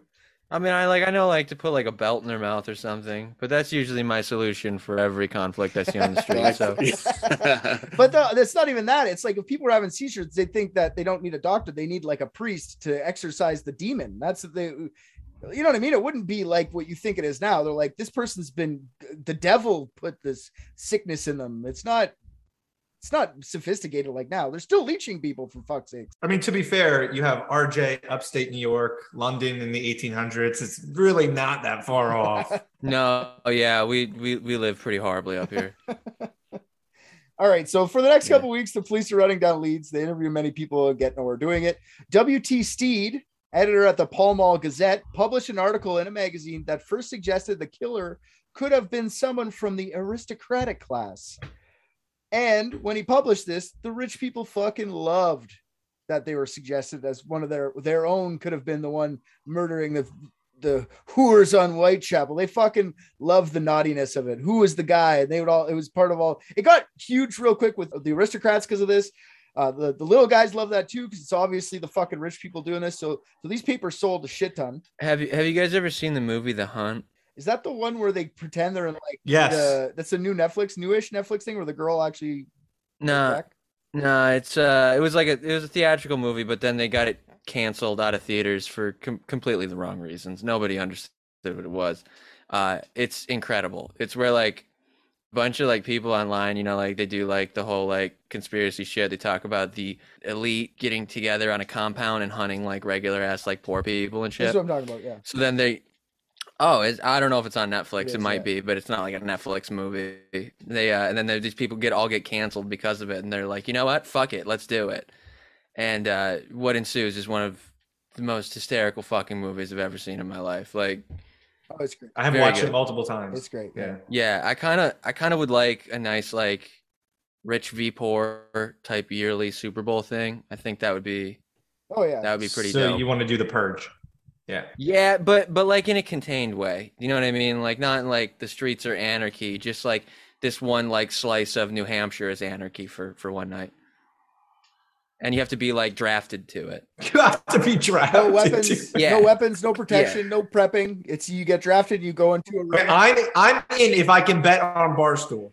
Like all of the resources you can gather, so the rich people are at a naturally unfair advantage. But They then don't like have anatomical knowledge. exactly. So, but you just give them a Walmart. They Not get like a those- Walmart. So whatever's in the Walmart, anybody can use. Just throw them in a Walmart. I like this idea. Well, that's an unfair advantage for poor people. Do you understand what our kind is able to create from what you can get in a Walmart? We can find the stuff. They at could Walmart. have drones, and it wouldn't match like a frying pan golf club. Anyway, sorry, that's all it made me think. That's of. okay. Steve made this whole shit up because he was actually, well, I shouldn't say made it up. He was like investigating. It's funny that you bring this up. A year earlier or so, he was investigating the aristocratic class for having like a child sex ring. And he was exposing them in the newspapers. We really do just go in circles as a society, don't we? Yeah, we do. Yeah. Fuck. On September 27th, a couple weeks after the murder, a letter shows up at the Central News Agency in London. This letter back then was believed to be a first correspondence with the Ripper. Modern Ripperologists think this and the other letters I'll mention in a bit weren't written by the real killer at all. It was the letter that came in was dated September 25th. And after reading it, much discussion amongst the media, the letter made its way to Scotland Yard on the 29th. Should we publish this or should we give it to the police? They actually didn't publish it, which is shocking, but they actually brought it to the police. The discussion wasn't whether they should give it to the police because it was such a good scoop. The discussion was whether to take it seriously or not. That's the only reason they didn't take it seriously. Otherwise, if they would have taken it seriously at first, they would have probably printed it, but they're like, fuck it. This isn't really that serious. And this is how the letter goes. I'll read it to you. It's referred to now as the Dear Boss letter. So, Dear Boss, I keep on hearing the police have caught me, but they won't fix me just yet. I have laughed when they look so clever and talk about being on the right track. That joke about Leather Apron gave me real fits. I am down on whores and I shan't quit ripping them until I do get buckled. Grand work the last job was. I gave the lady no time to squeal. How can they catch me now? I love my work and want to start again. You will soon hear of me with my funny little games. I have saved some of the proper red stuff in a ginger beer bottle over the last job to write with, but it went thick like glue and I can't use it. Red ink is fit enough, I hope. Ha ha!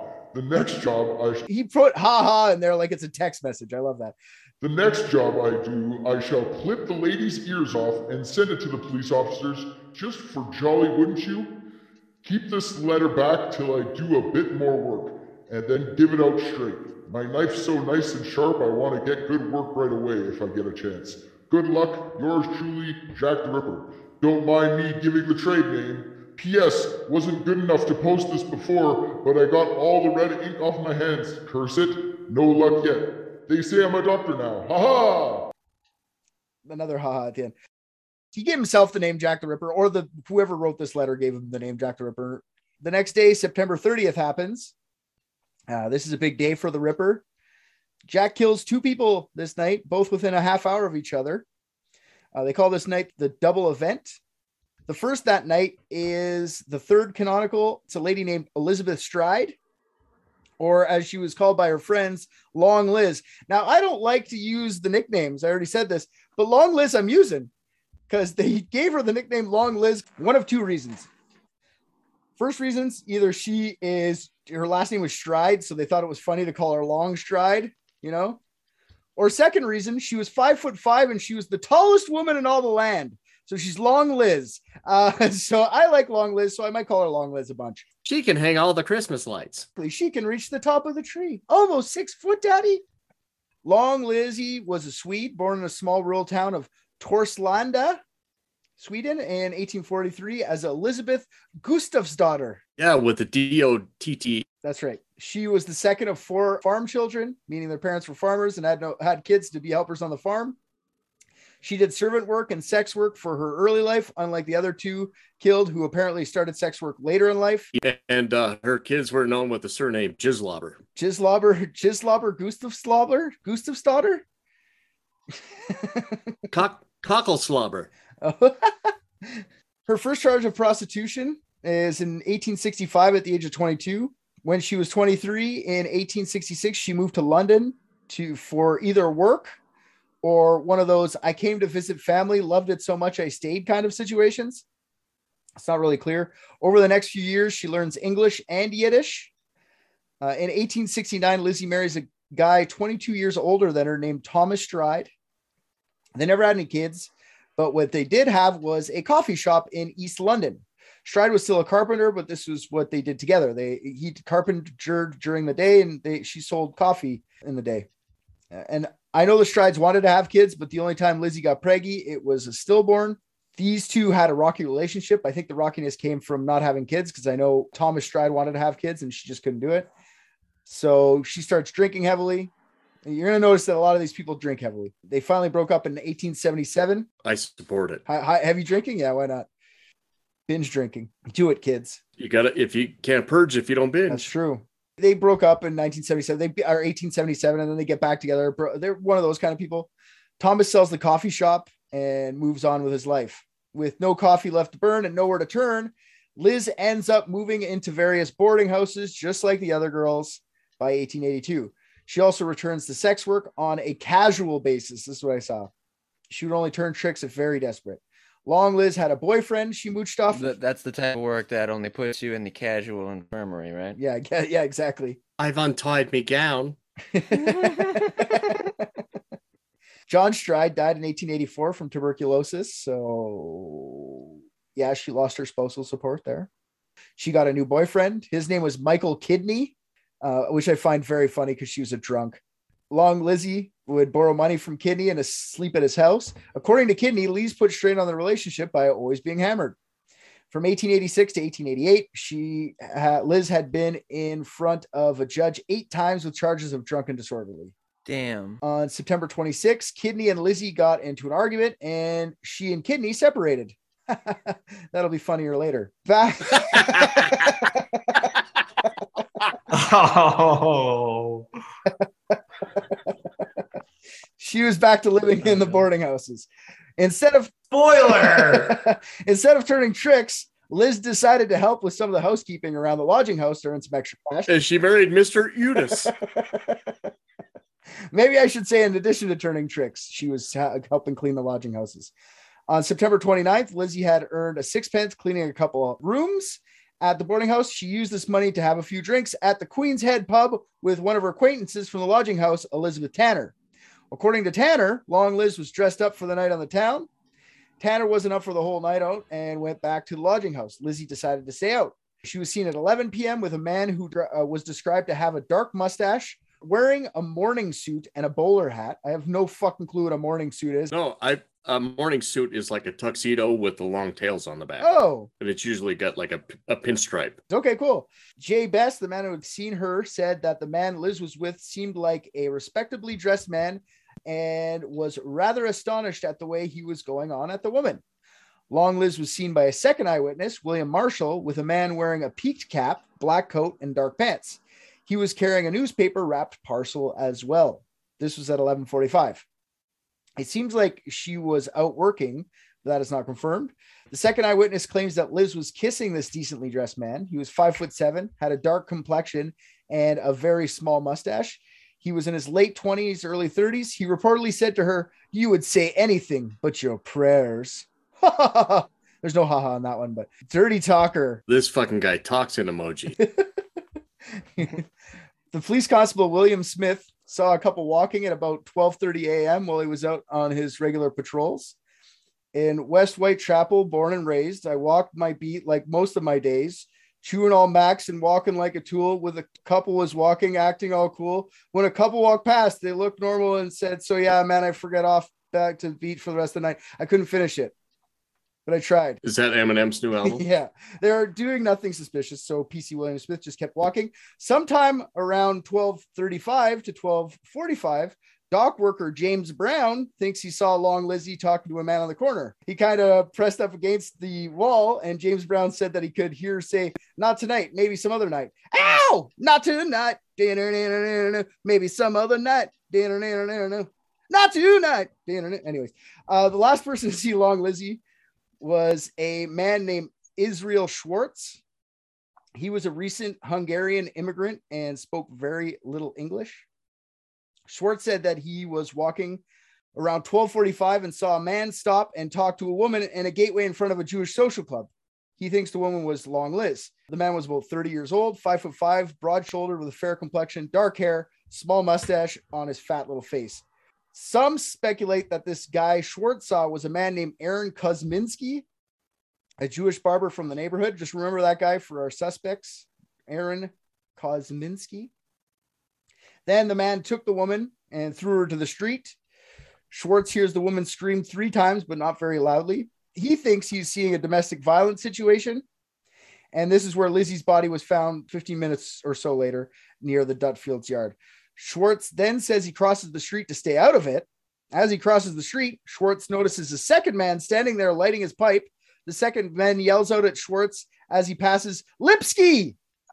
Now, Lipski is apparently a slur towards the Jews during that time because about a year earlier, there was this murderer called Israel Lipski who killed another lady by pouring acid down her throat.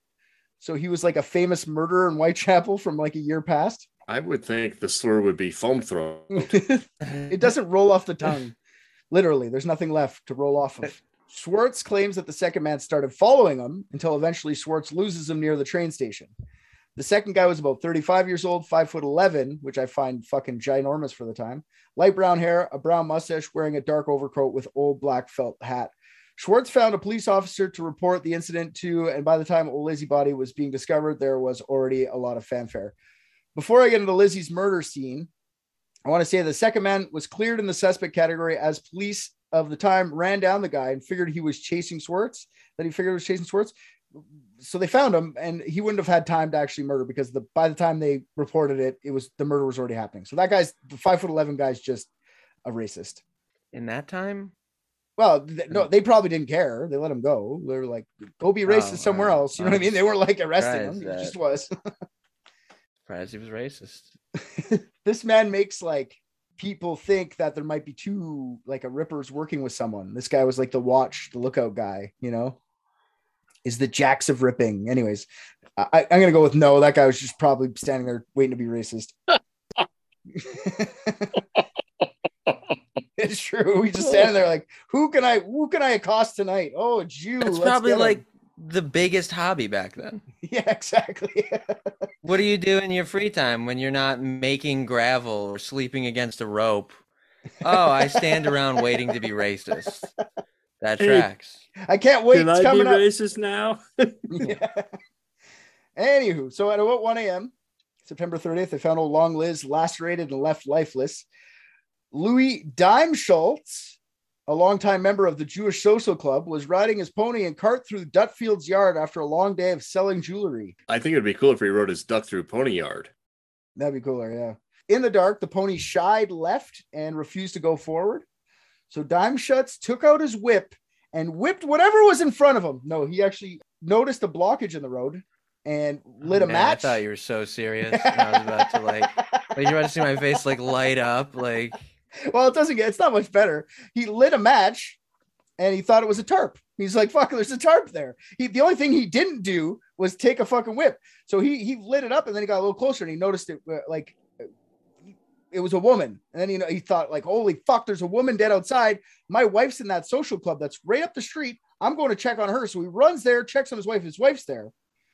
All right, she was okay. So then he tells all the people, there's a drunk lady or something out in the yard. Let's go check her out. I've been around the horn. I've seen a lot of shit. I've never confused a dead or passed out woman for a tarp. Well, what's funny is like I've done like, you ever do the opposite of that, like when you're driving and like there's like a bag like moving in the road. Oh, for sure. Like your heart skips. Oh, I thought you meant like you're going down Harbor Freight and start fucking packages to find out it's a tarp, not a woman. Maybe I don't have every single one of the memories I've ever had, but I feel strongly that I may not have done that. So it's not important to have a photographic memory if you have a pornographic memory. I will keep that in mind the next time I'm in a Harbor Freight. Don't forget the free flashlight. I mean flashlight. Dime Schutz runs into yells at everyone, there's a drunk lady outside. Let's go check her out. She might be dead. I don't know. So they go and they bring a candle, they return to the scene. And after seeing that the woman was bleeding out, several club members ran off to report the body to officials. There was still blood running down her neck and onto the street. Is this a bad time? Can I interject? I thought you were going to say they stuck the candle up her ass and then pulled it out to see how soft the wax was to determine the temperature and time of death. No, to light it up like a jack-o'-lantern. It's just almost Halloween. Quick, before someone takes it away.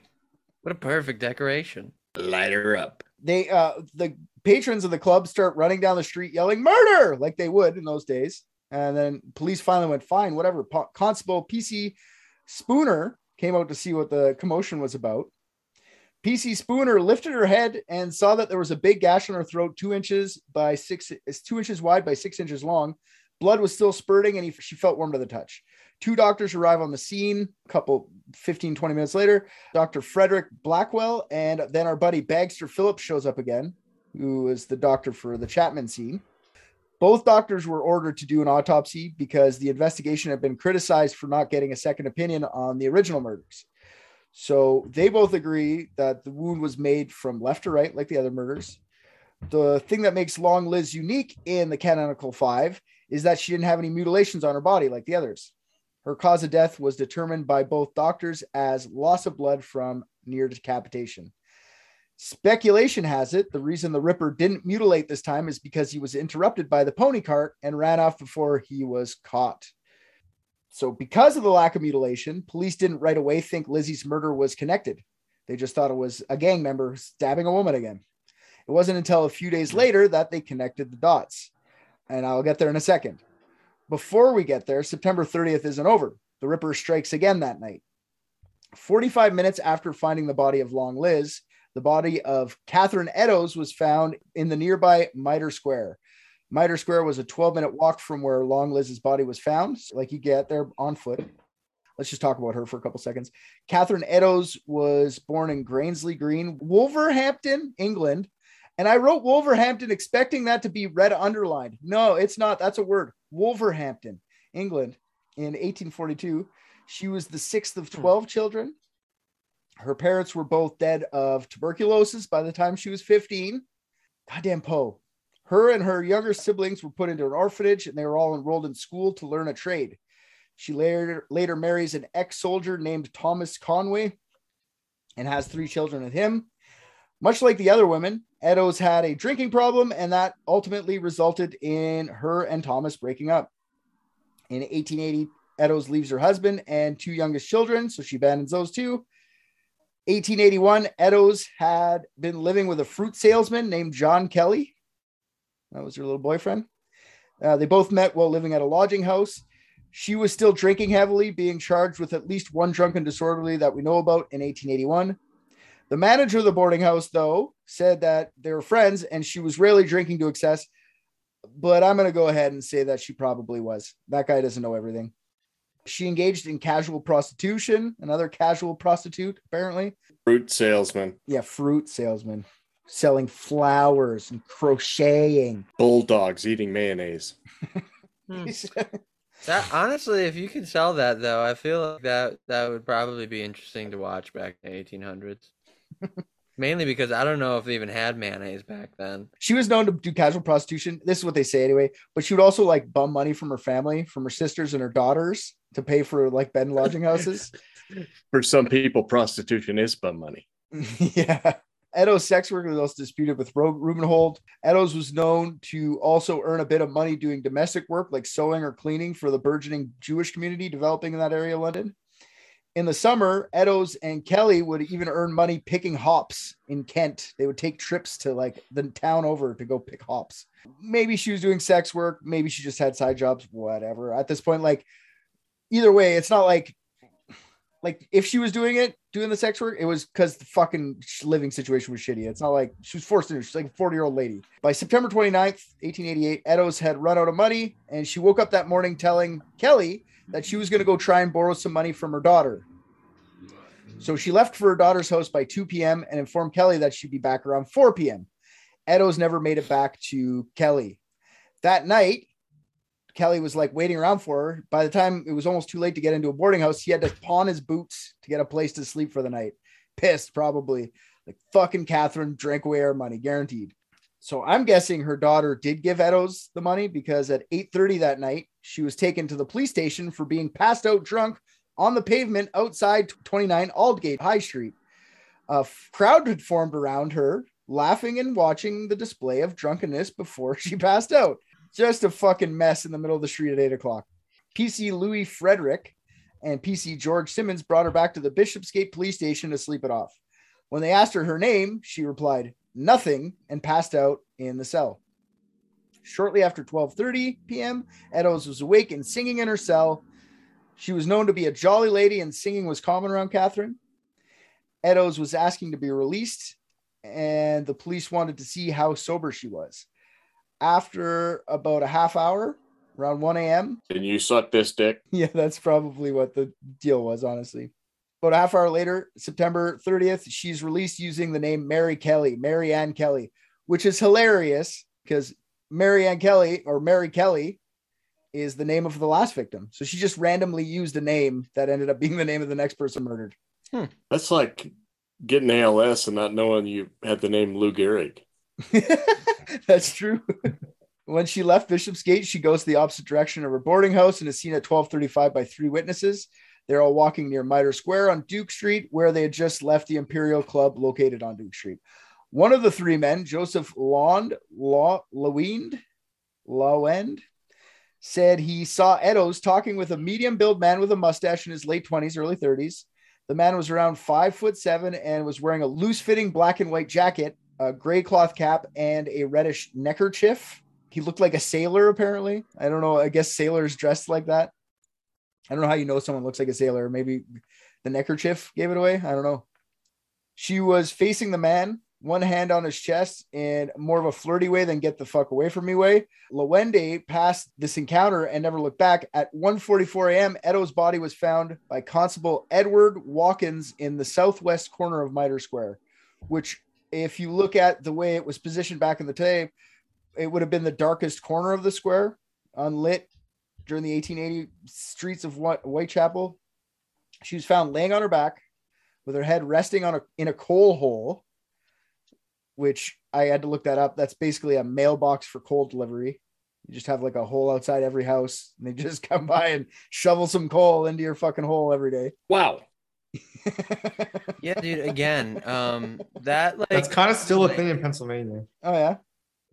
They don't deliver it every day. But people have these like coal chutes. So when you order coal, you'll order like 1 or 2 tons at a time. They'll drive up and like hook up to your chute and just deliver it into your coal room. I have a coal room in my house. Say fucking tons of coal? Why are you using tons of coal? I'm stuck on front hole, corn hole, coal hole. I don't use my coal stove anymore, but a lot of homes around here are heated using coal. Are you like steampunk? Have you gone full steampunk? Are you? Yeah, he's steampunk. I'm actually trying to get away from coal. It's because electricity is so expensive. Trying to get away from coal. If it wasn't for my goddamn locomotive, I'd be off of coal. No, coal is used to heat houses like a lot. Swipe left. I'm anti-coal hole. In the fucking state of Pennsylvania and 1800s UK, apparently. You're telling me you've never heard of somebody using coal? No, not. I know they use coal to power plants, but not to fucking go in your house and shovel into a fucking coal oven. Yeah, it's a very common thing. I'm gonna try to start getting away from coal. I thought maybe I might start partaking in medicine. Maybe. I'm done with these leeches too. Let's get them out of the house. Yeah, I think I'm gonna get on the water grid. Maybe Tuesday or Wednesday. All right. To be fair, my house is fitted for coal, and I have a coal stove, and I have coal to burn. I didn't burn it this last winter. I went all electric. You went cold turkey. Yeah. Oh, Greta Thunberg loves you. Yeah, that's fucking crazy. Also, don't talk shit on the coal market. My parents sell coal. Your parents would sell coal. I fucking knew Rick oil is like. bands. Of course they're coal bands. Yeah. They have like. He has like. Fucking like they probably like have like polar bear for dinner on Sundays. Hey, when they go to the bank to make a withdrawal, though, they say, "I'll be back, honey. I got to make a colostomy." All right, so and we're back to silent farts. But when Rick was a kid, they would like invite like shitty poor orphans over for him to like play with, but like just like his play dates were just him making fun of like these like horribly abused poor kids. I'm just imagining your Christmas as being very sad, always getting coal, and your parents are so excited, and you're like, but this is the bad one. No, I mean, my parents don't exclusively sell coal. They just they also deal in, human blood. Illegal arms. Yeah. What Chinese crypto. The slave trade. Various knives. So she's found her heads in the coal hole. Poor Rick. That's just a whole. It's not even his fault. He had these evil rich parents. And the only solace he has in life, the one thing he can hide away in, is a hot dog with peanut butter and ketchup on it. And we won't even let him have that. I got that from my dad. My dad has been doing that his entire life too. Your dad's lost all taste buds from working with coal for his whole life. It's all gone. He just tastes coal. I guess. The only thing worse than finding your head in a coal hole is find a coal in your head hole. That's true. PC Watkins, after finding her, runs across Mitre Square, ran into Curly and Tong's warehouse, where he knew a retired policeman, George Morris, was working as a night watchman.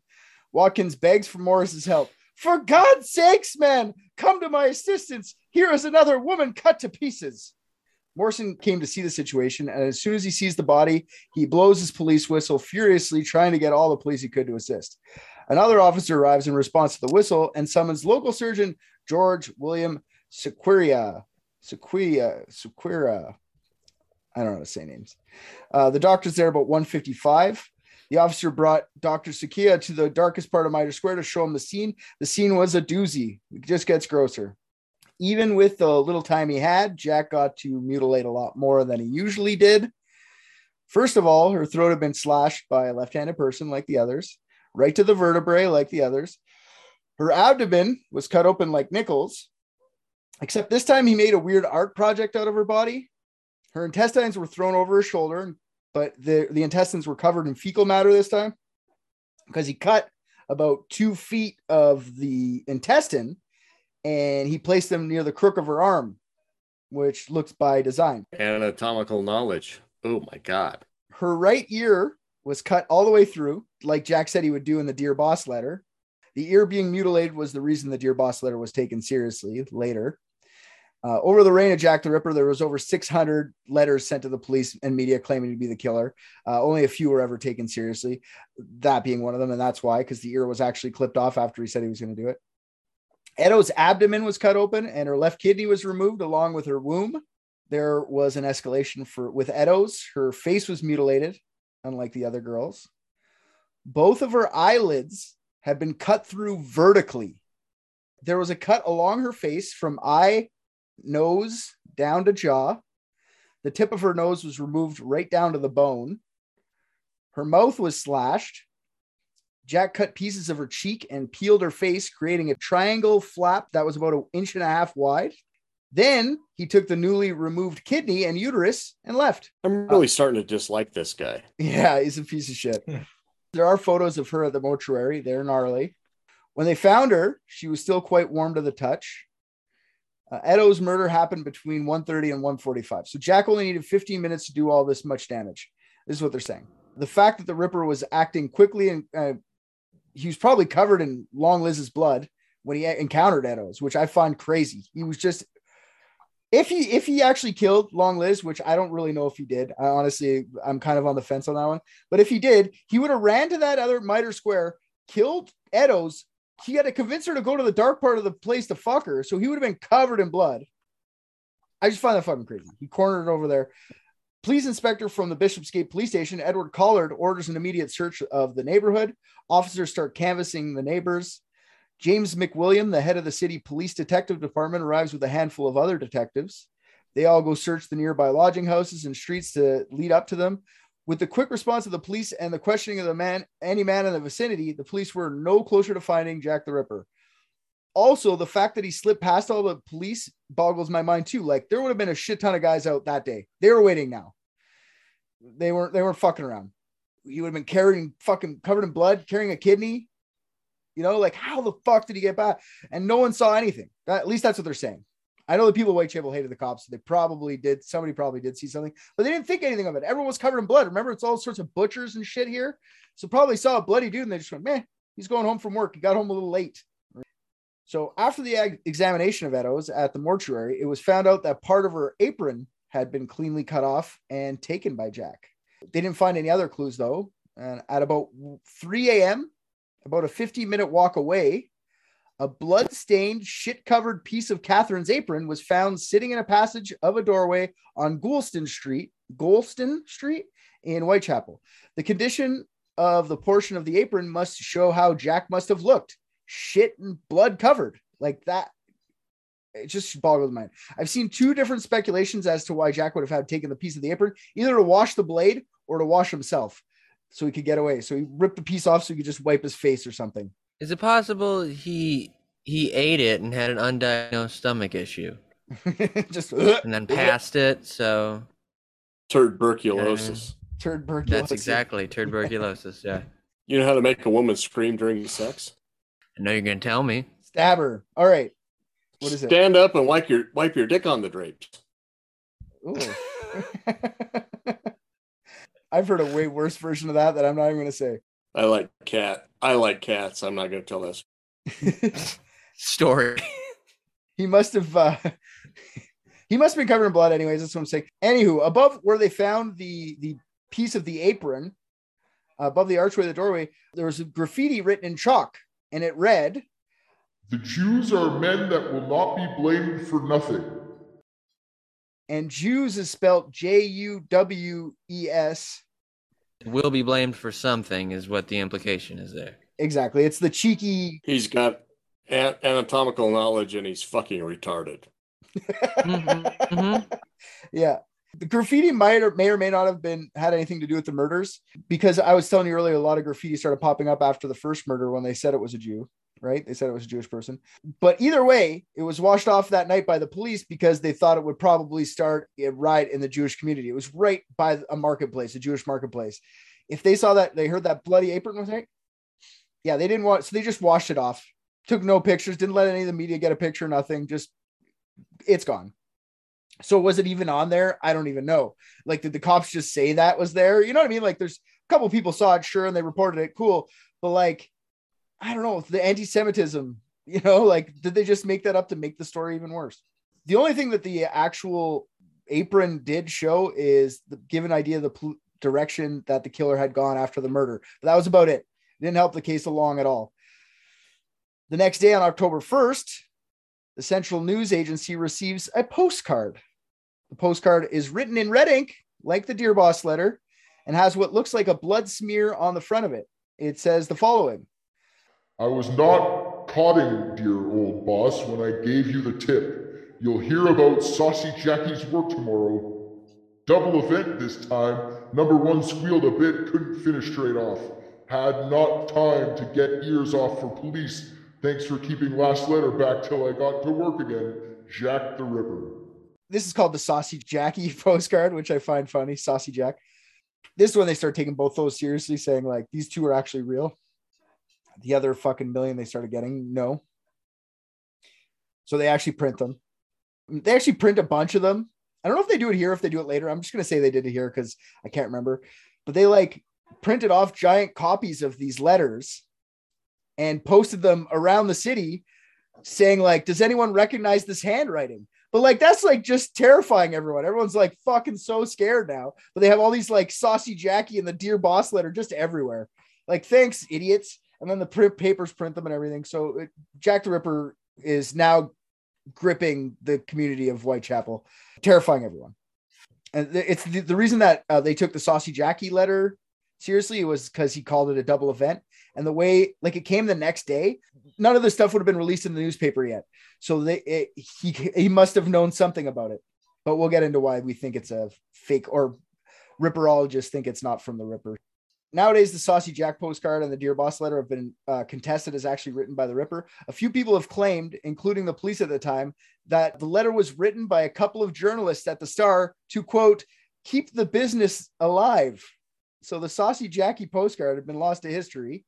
So no one knows where that actually is, just photos of it. So we can't investigate any more of it. The Dear Boss letter went missing from history as well. Just a photo of it.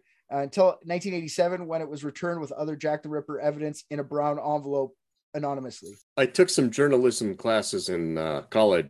That's what we call the circulation jerk. The handwriting on both the Dear Boss letter and the Saucy Jackie postcard match. Police do their inquest on the double event that the Saucy Jackie postcard talks about. Nothing really comes of it.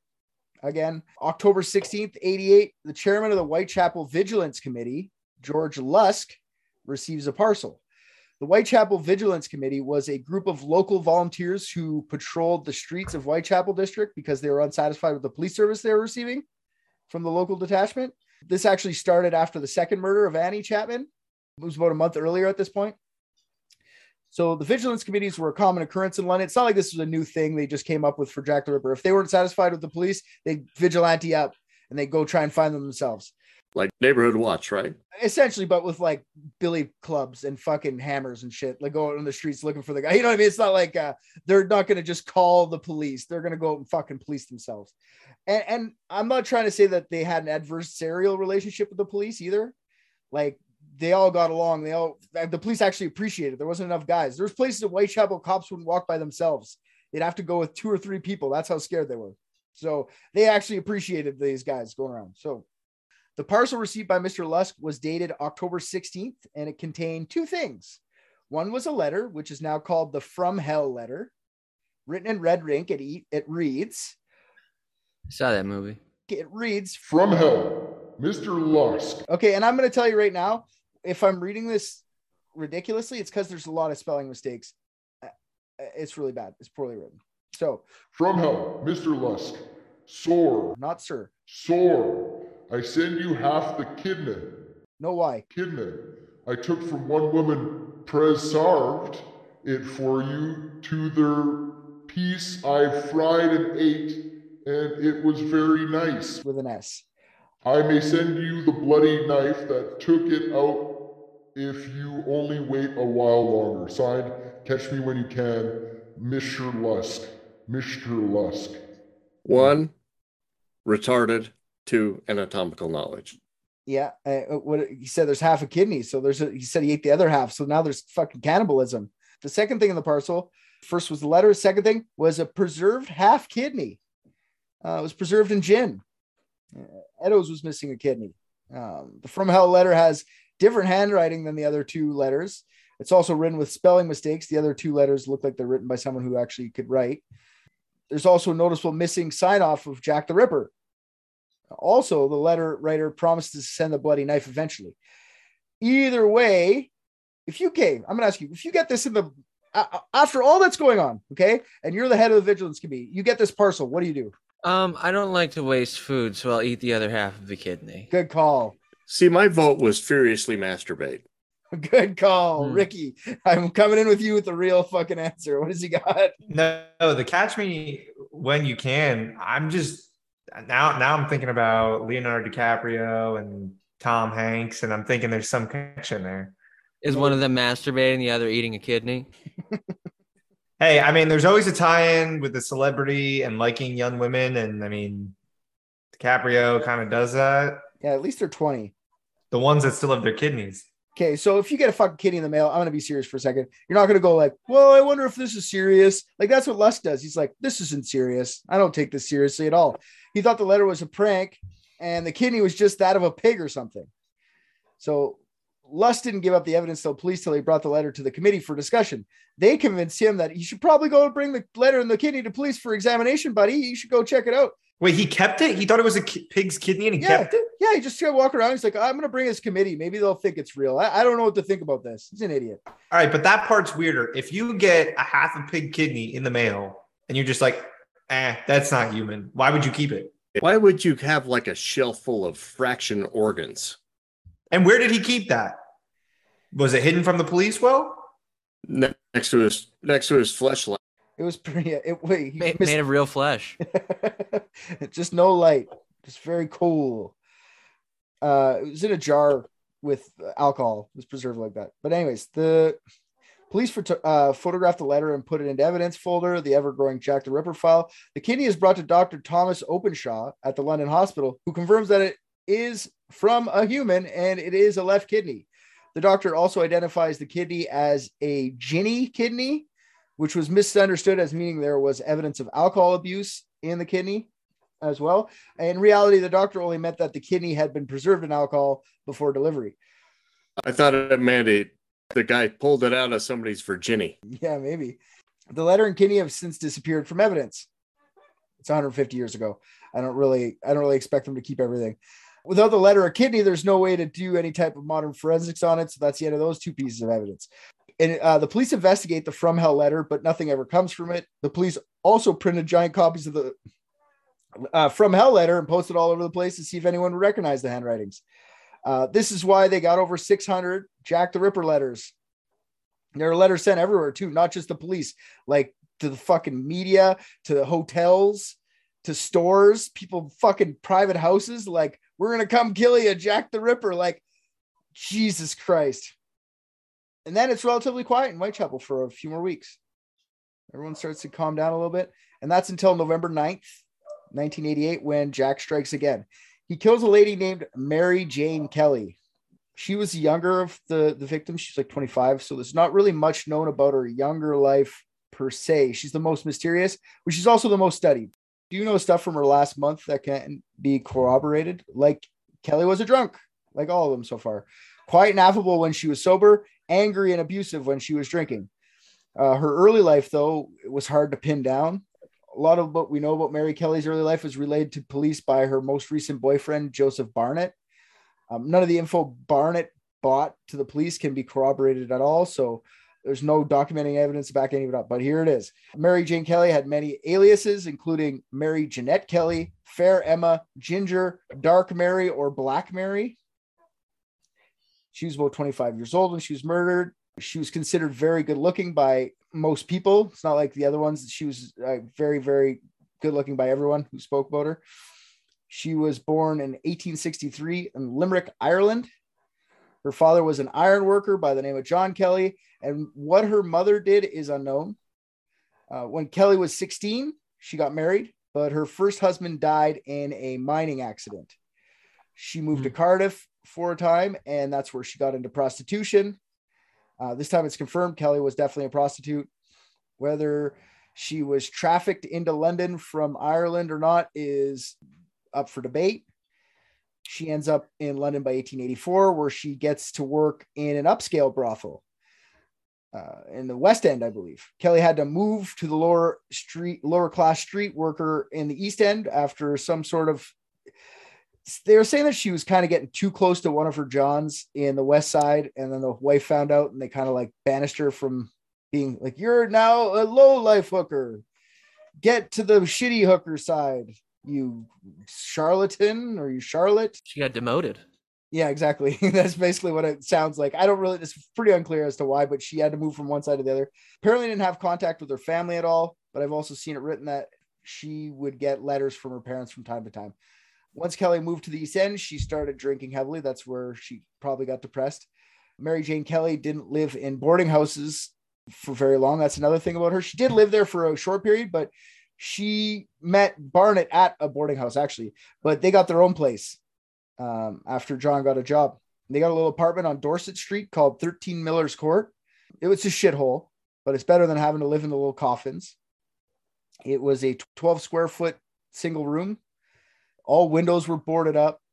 The door was padlocked from the inside, but most times it wasn't kept on. In fact, Kelly lost her key and locked the door by putting her hand into the broken window and locking it from the inside, from the outside.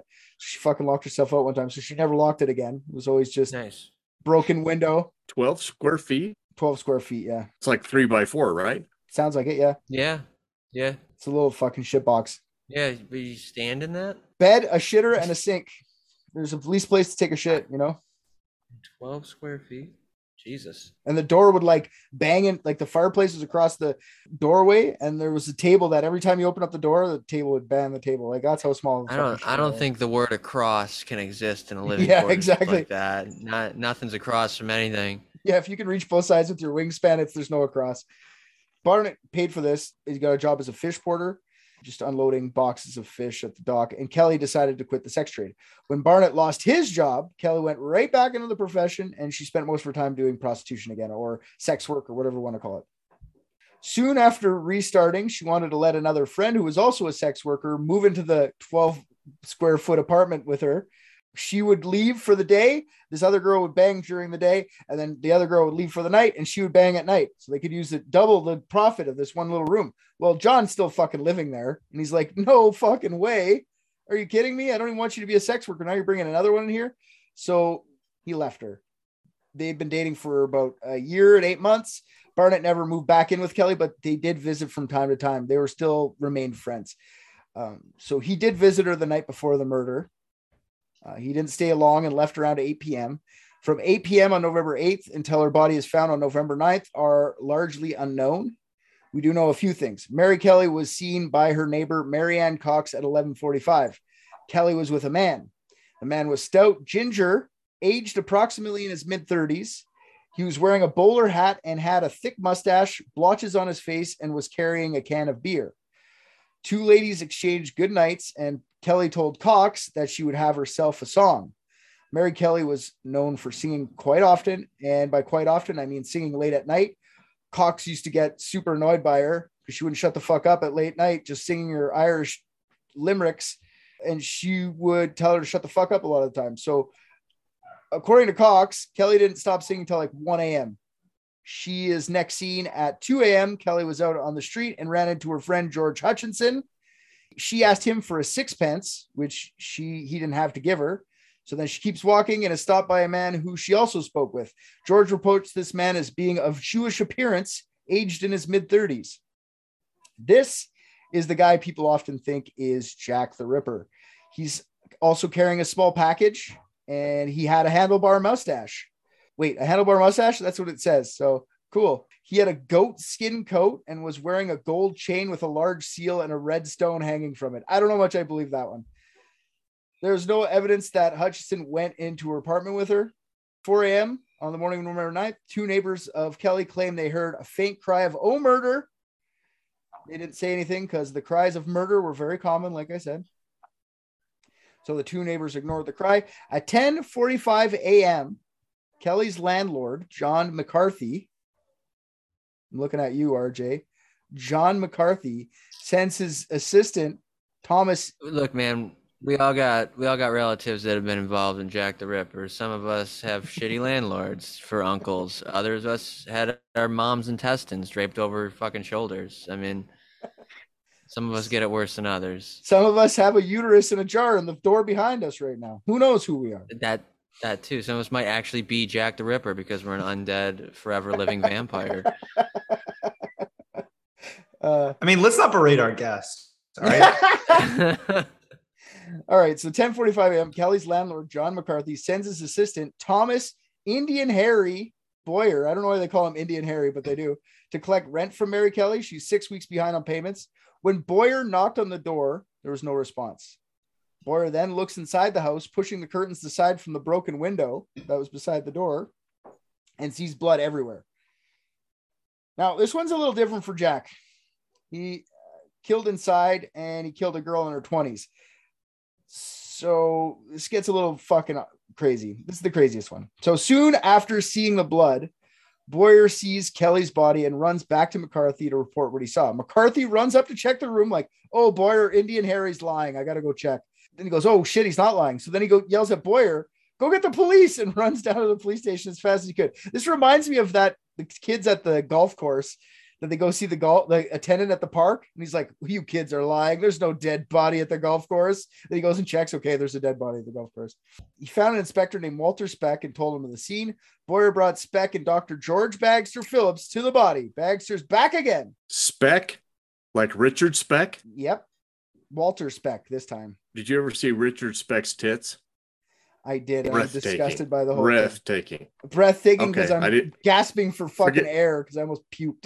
I meant nauseating. You're probably right. By this time, the news of the new Riptor victim spread faster than Mary Kelly looking for a sixpence. Police kept people out of the actual apartment, so the scene was preserved pretty good, which is actually pretty good for them. No one entered the room for 2 hours because they were sitting there waiting for bloodhounds that the Metro Police had put on commission until Ripper killed again, and then they could like chase him down. But it was like a month since the last killing, and the guy that had the bloodhounds was like sick of waiting. He just went home 200 miles away. He just brought his dogs home, didn't tell anyone. So they sat there outside the door for like 2 hours. Just like, where's the doggies? They're not coming. They're taking this bloodhound shit serious. Oh yeah, they used to do that shit all the time. Bloodhound searching for a poonhound. So they enter the apartment at about 1:30. They actually get a professional crime scene photographers on site and took some pictures. These crime scene photos are gruesome, and they are the first crime scene photos ever taken in England. After the photos, Kelly's body was sent to the mortuary for autopsy. Kelly, like I said, is the worst of the Canonical 5. The Ripper got to take his time and have some fun. I don't know what it is, but maybe it's because he was inside. Maybe it's because he had time. Maybe it's a combo of both, and the fact that he was frustrated because he had blue balls after getting fucking almost busted after a couple times. Every time he tried to kill someone walks up. Maybe it's just an escalation, but it's fucking gross. So the autopsy of Mary Kelly took 2.5 hours, and Dr. Phillips got another doctor to assist, Dr. Thomas Bond. Wait a minute. I'm sorry. 2.5 hours when it was half done. It's already open for me. Exactly. That's how much it's hard for that. They couldn't even put together what happened first. They just had to like, this is what happened. So they put the time of her death at about 12 hours before the autopsy. Most of the mutilations from the previous bodies took less than a half hour. This time, Phillips estimated that the mutilations took approximately 2 hours to complete. First things first, the Ripper killed her by slashing her throat by a left-handed person. The murder weapon was a long knife, about 6 inches long, 1 inch wide, like the rest of them. After Kelly died, that's when the real fun started for the Ripper. He's a product killer, not a process killer. He just likes to fuck with the bodies after. He's a weirdo like that. When they found her, she was laying in the middle of her bed with her head turned to whatever was left of her left cheek. Her face was a mess. It was hacked to the point where it almost was unrecognizable. Her nose, cheek, eyebrows, and ears were partially removed with gashes everywhere. Her lips were cut with gashes from the lips down to the chin. Her head was turned to the side because he cut all the way down right to the spine again. Her arms were mutilated by several jagged wounds. Her left arm was close to the body, bent at the elbow from her forearm laying across her abdomen. Her right arm was laying on the mattress kind of away from her with her fingers clenched. Both arms and forearms had basically been skinned. Her legs were spread wide apart. And what was left of her legs anyway, her right thigh was skinned to the bone. Her right butt cheek was like missing partially. Her left thigh was also stripped of its skin and muscles. Her left calf had a long gash going from the knee to 5 inches above the left ankle. Did you just say this murder was half-assed? Yeah. The whole surface of her abdomen and thighs were gone. All the way from the bottom of her rib cage to the coastal arch down the pubic area, the skin was torn downwards, leaving 3 big flaps, just like completely removed. All of her insides were outside in different spots. Her spleen was by the left side of her body. Her thighs were on the table. Her breasts were cut off with circular incisions. One was placed under her head with her uterus and kidneys. The other breast was by her right foot. Her liver was at her feet. Her intestines were by the right side, and her spleen was by the left side of her body.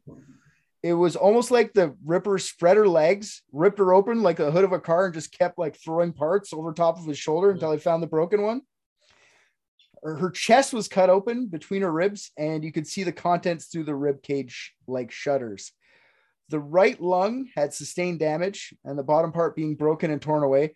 Her left lung was left unharmed. Her stomach was intact and full of half-digested fish and potatoes.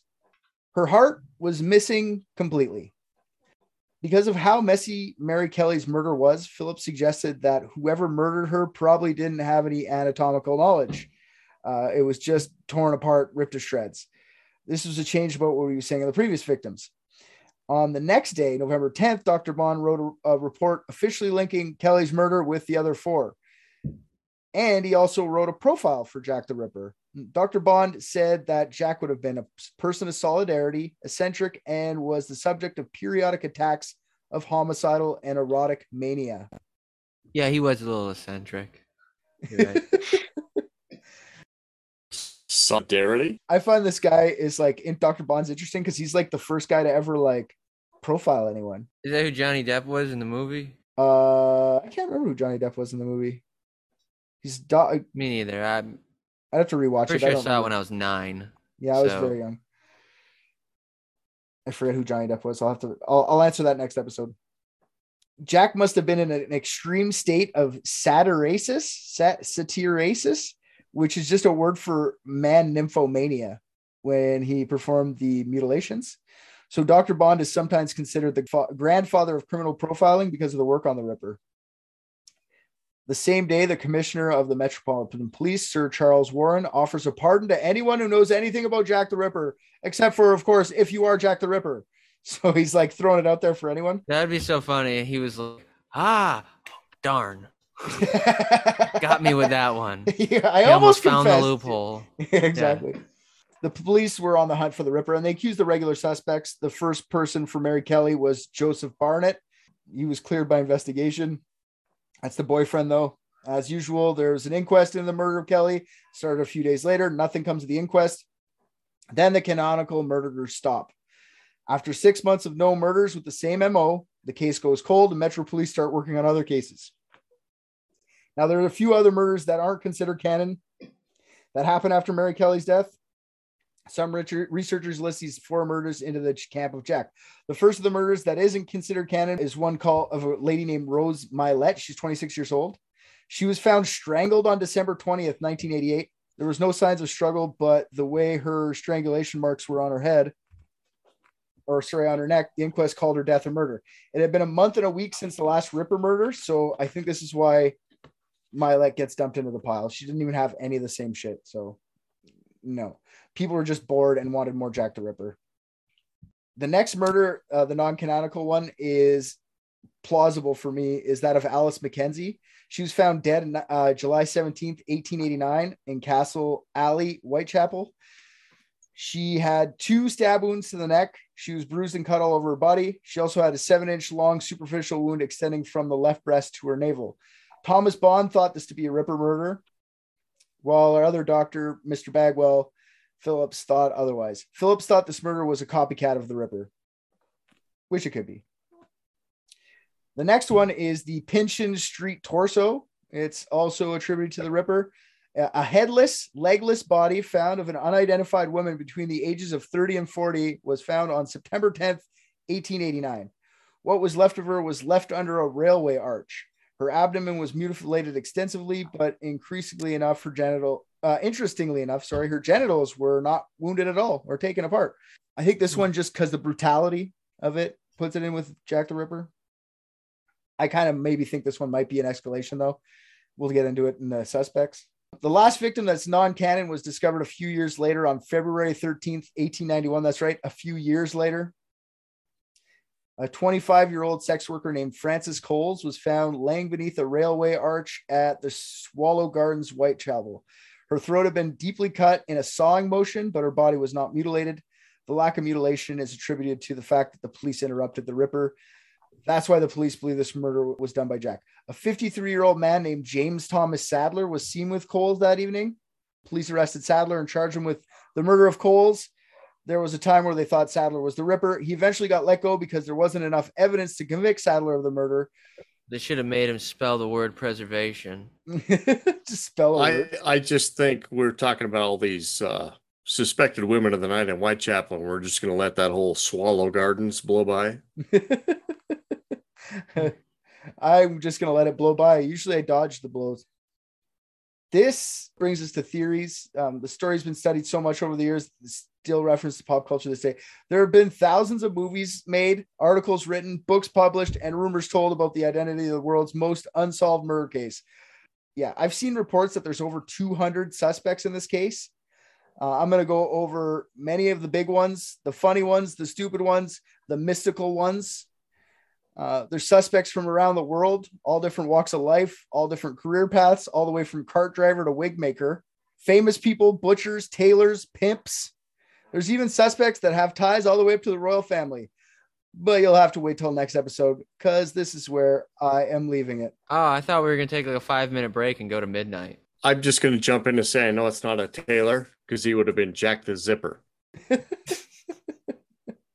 I will say, just on a closing note from me, if you care. I do. The thing that I find most interesting about the way that he treated all of his victims, like just like the sheer brutality of it and how like violent and disrespectful he was, is that I would still vastly prefer that to living in 1800s England. Yeah, like you said, his angel of mercy fucking theory. That's yeah. Honestly, you never know with some fucking crazy person, they might think they're doing them a favor. You know what I mean? Like, I get to have my fun, you get to have your fun. What's the problem here? Some fucking warped mind. I see that being something. So you never fucking know. There could have been some guy who's just like, I'm helping. Or maybe, you know, like you're one of those women and, you know, you've sucked your fourth filthy smog or blood-covered dick of the night for, you know, 2 pence, and you're leaning against a rope in one of those houses and you're like, damn, if only someone would come and saw my neck off to end this misery. And then there he is and swoops in. Just like that, I'm absolved. See? Yeah, and I just want to say I too learned a lot about RJ tonight, so thank you for that. That I have a very low tolerance, and I'm very, very comfortable with my creature comforts that I have. There's no way I would go back to that. I don't even want to be without texting, much less sleeping in a fucking coffin bed. They call it a coffin bed. Letting a spider crawl down and suck your dick is not a creature comfort. Hey, I don't bust up on your fucking routines. Don't involve yourself in mine. Yeah, but like, I don't even want to like imagine having to like crush bones and just like, I want to be the bone guy for the marrow. Like, fuck, man, there's so much fucked up shit going on at this time. Yeah, right? just like, okay, do I go to work for shitty bread and a horrible pile of likely shit covered hay to sleep in, or do I get my intestines gored out of me and draped over my back like what I can pretend is a pretty shawl? And I think I'm gonna go with every time. Oh man, thanks for that. That was a lot of fun, but I'm not coming back. That's way too long. Okay, well, fuck you too then. I just watched Private Dicks, and I think RJ's the funniest. What? Come on. Hey there, all you private dickheads. That's probably not the name we're gonna stick with. Anyways, RJ here. I am here to tell you thank you for listening to another episode of Private Dicks. If you liked what you heard, go on Apple Podcasts, Spotify, anywhere they take your reviews, drop us 5 stars, say something nice. Also, what you just heard was from last season. If you want current episodes as they're dropped, head on over to patreon.com. and search up Unethical Podcast. That's our mother podcast. I was not aware Private Dicks was a spinoff. I'm going to renegotiate my contract. On Patreon is a full 16-episode season more of Private Dicks, uncut videos of each episode, and many more things are getting added all the time. You can also find all of Unethical's content on there, so go listen to that. And if you're already a patron, fuck yeah, dude. You're the best.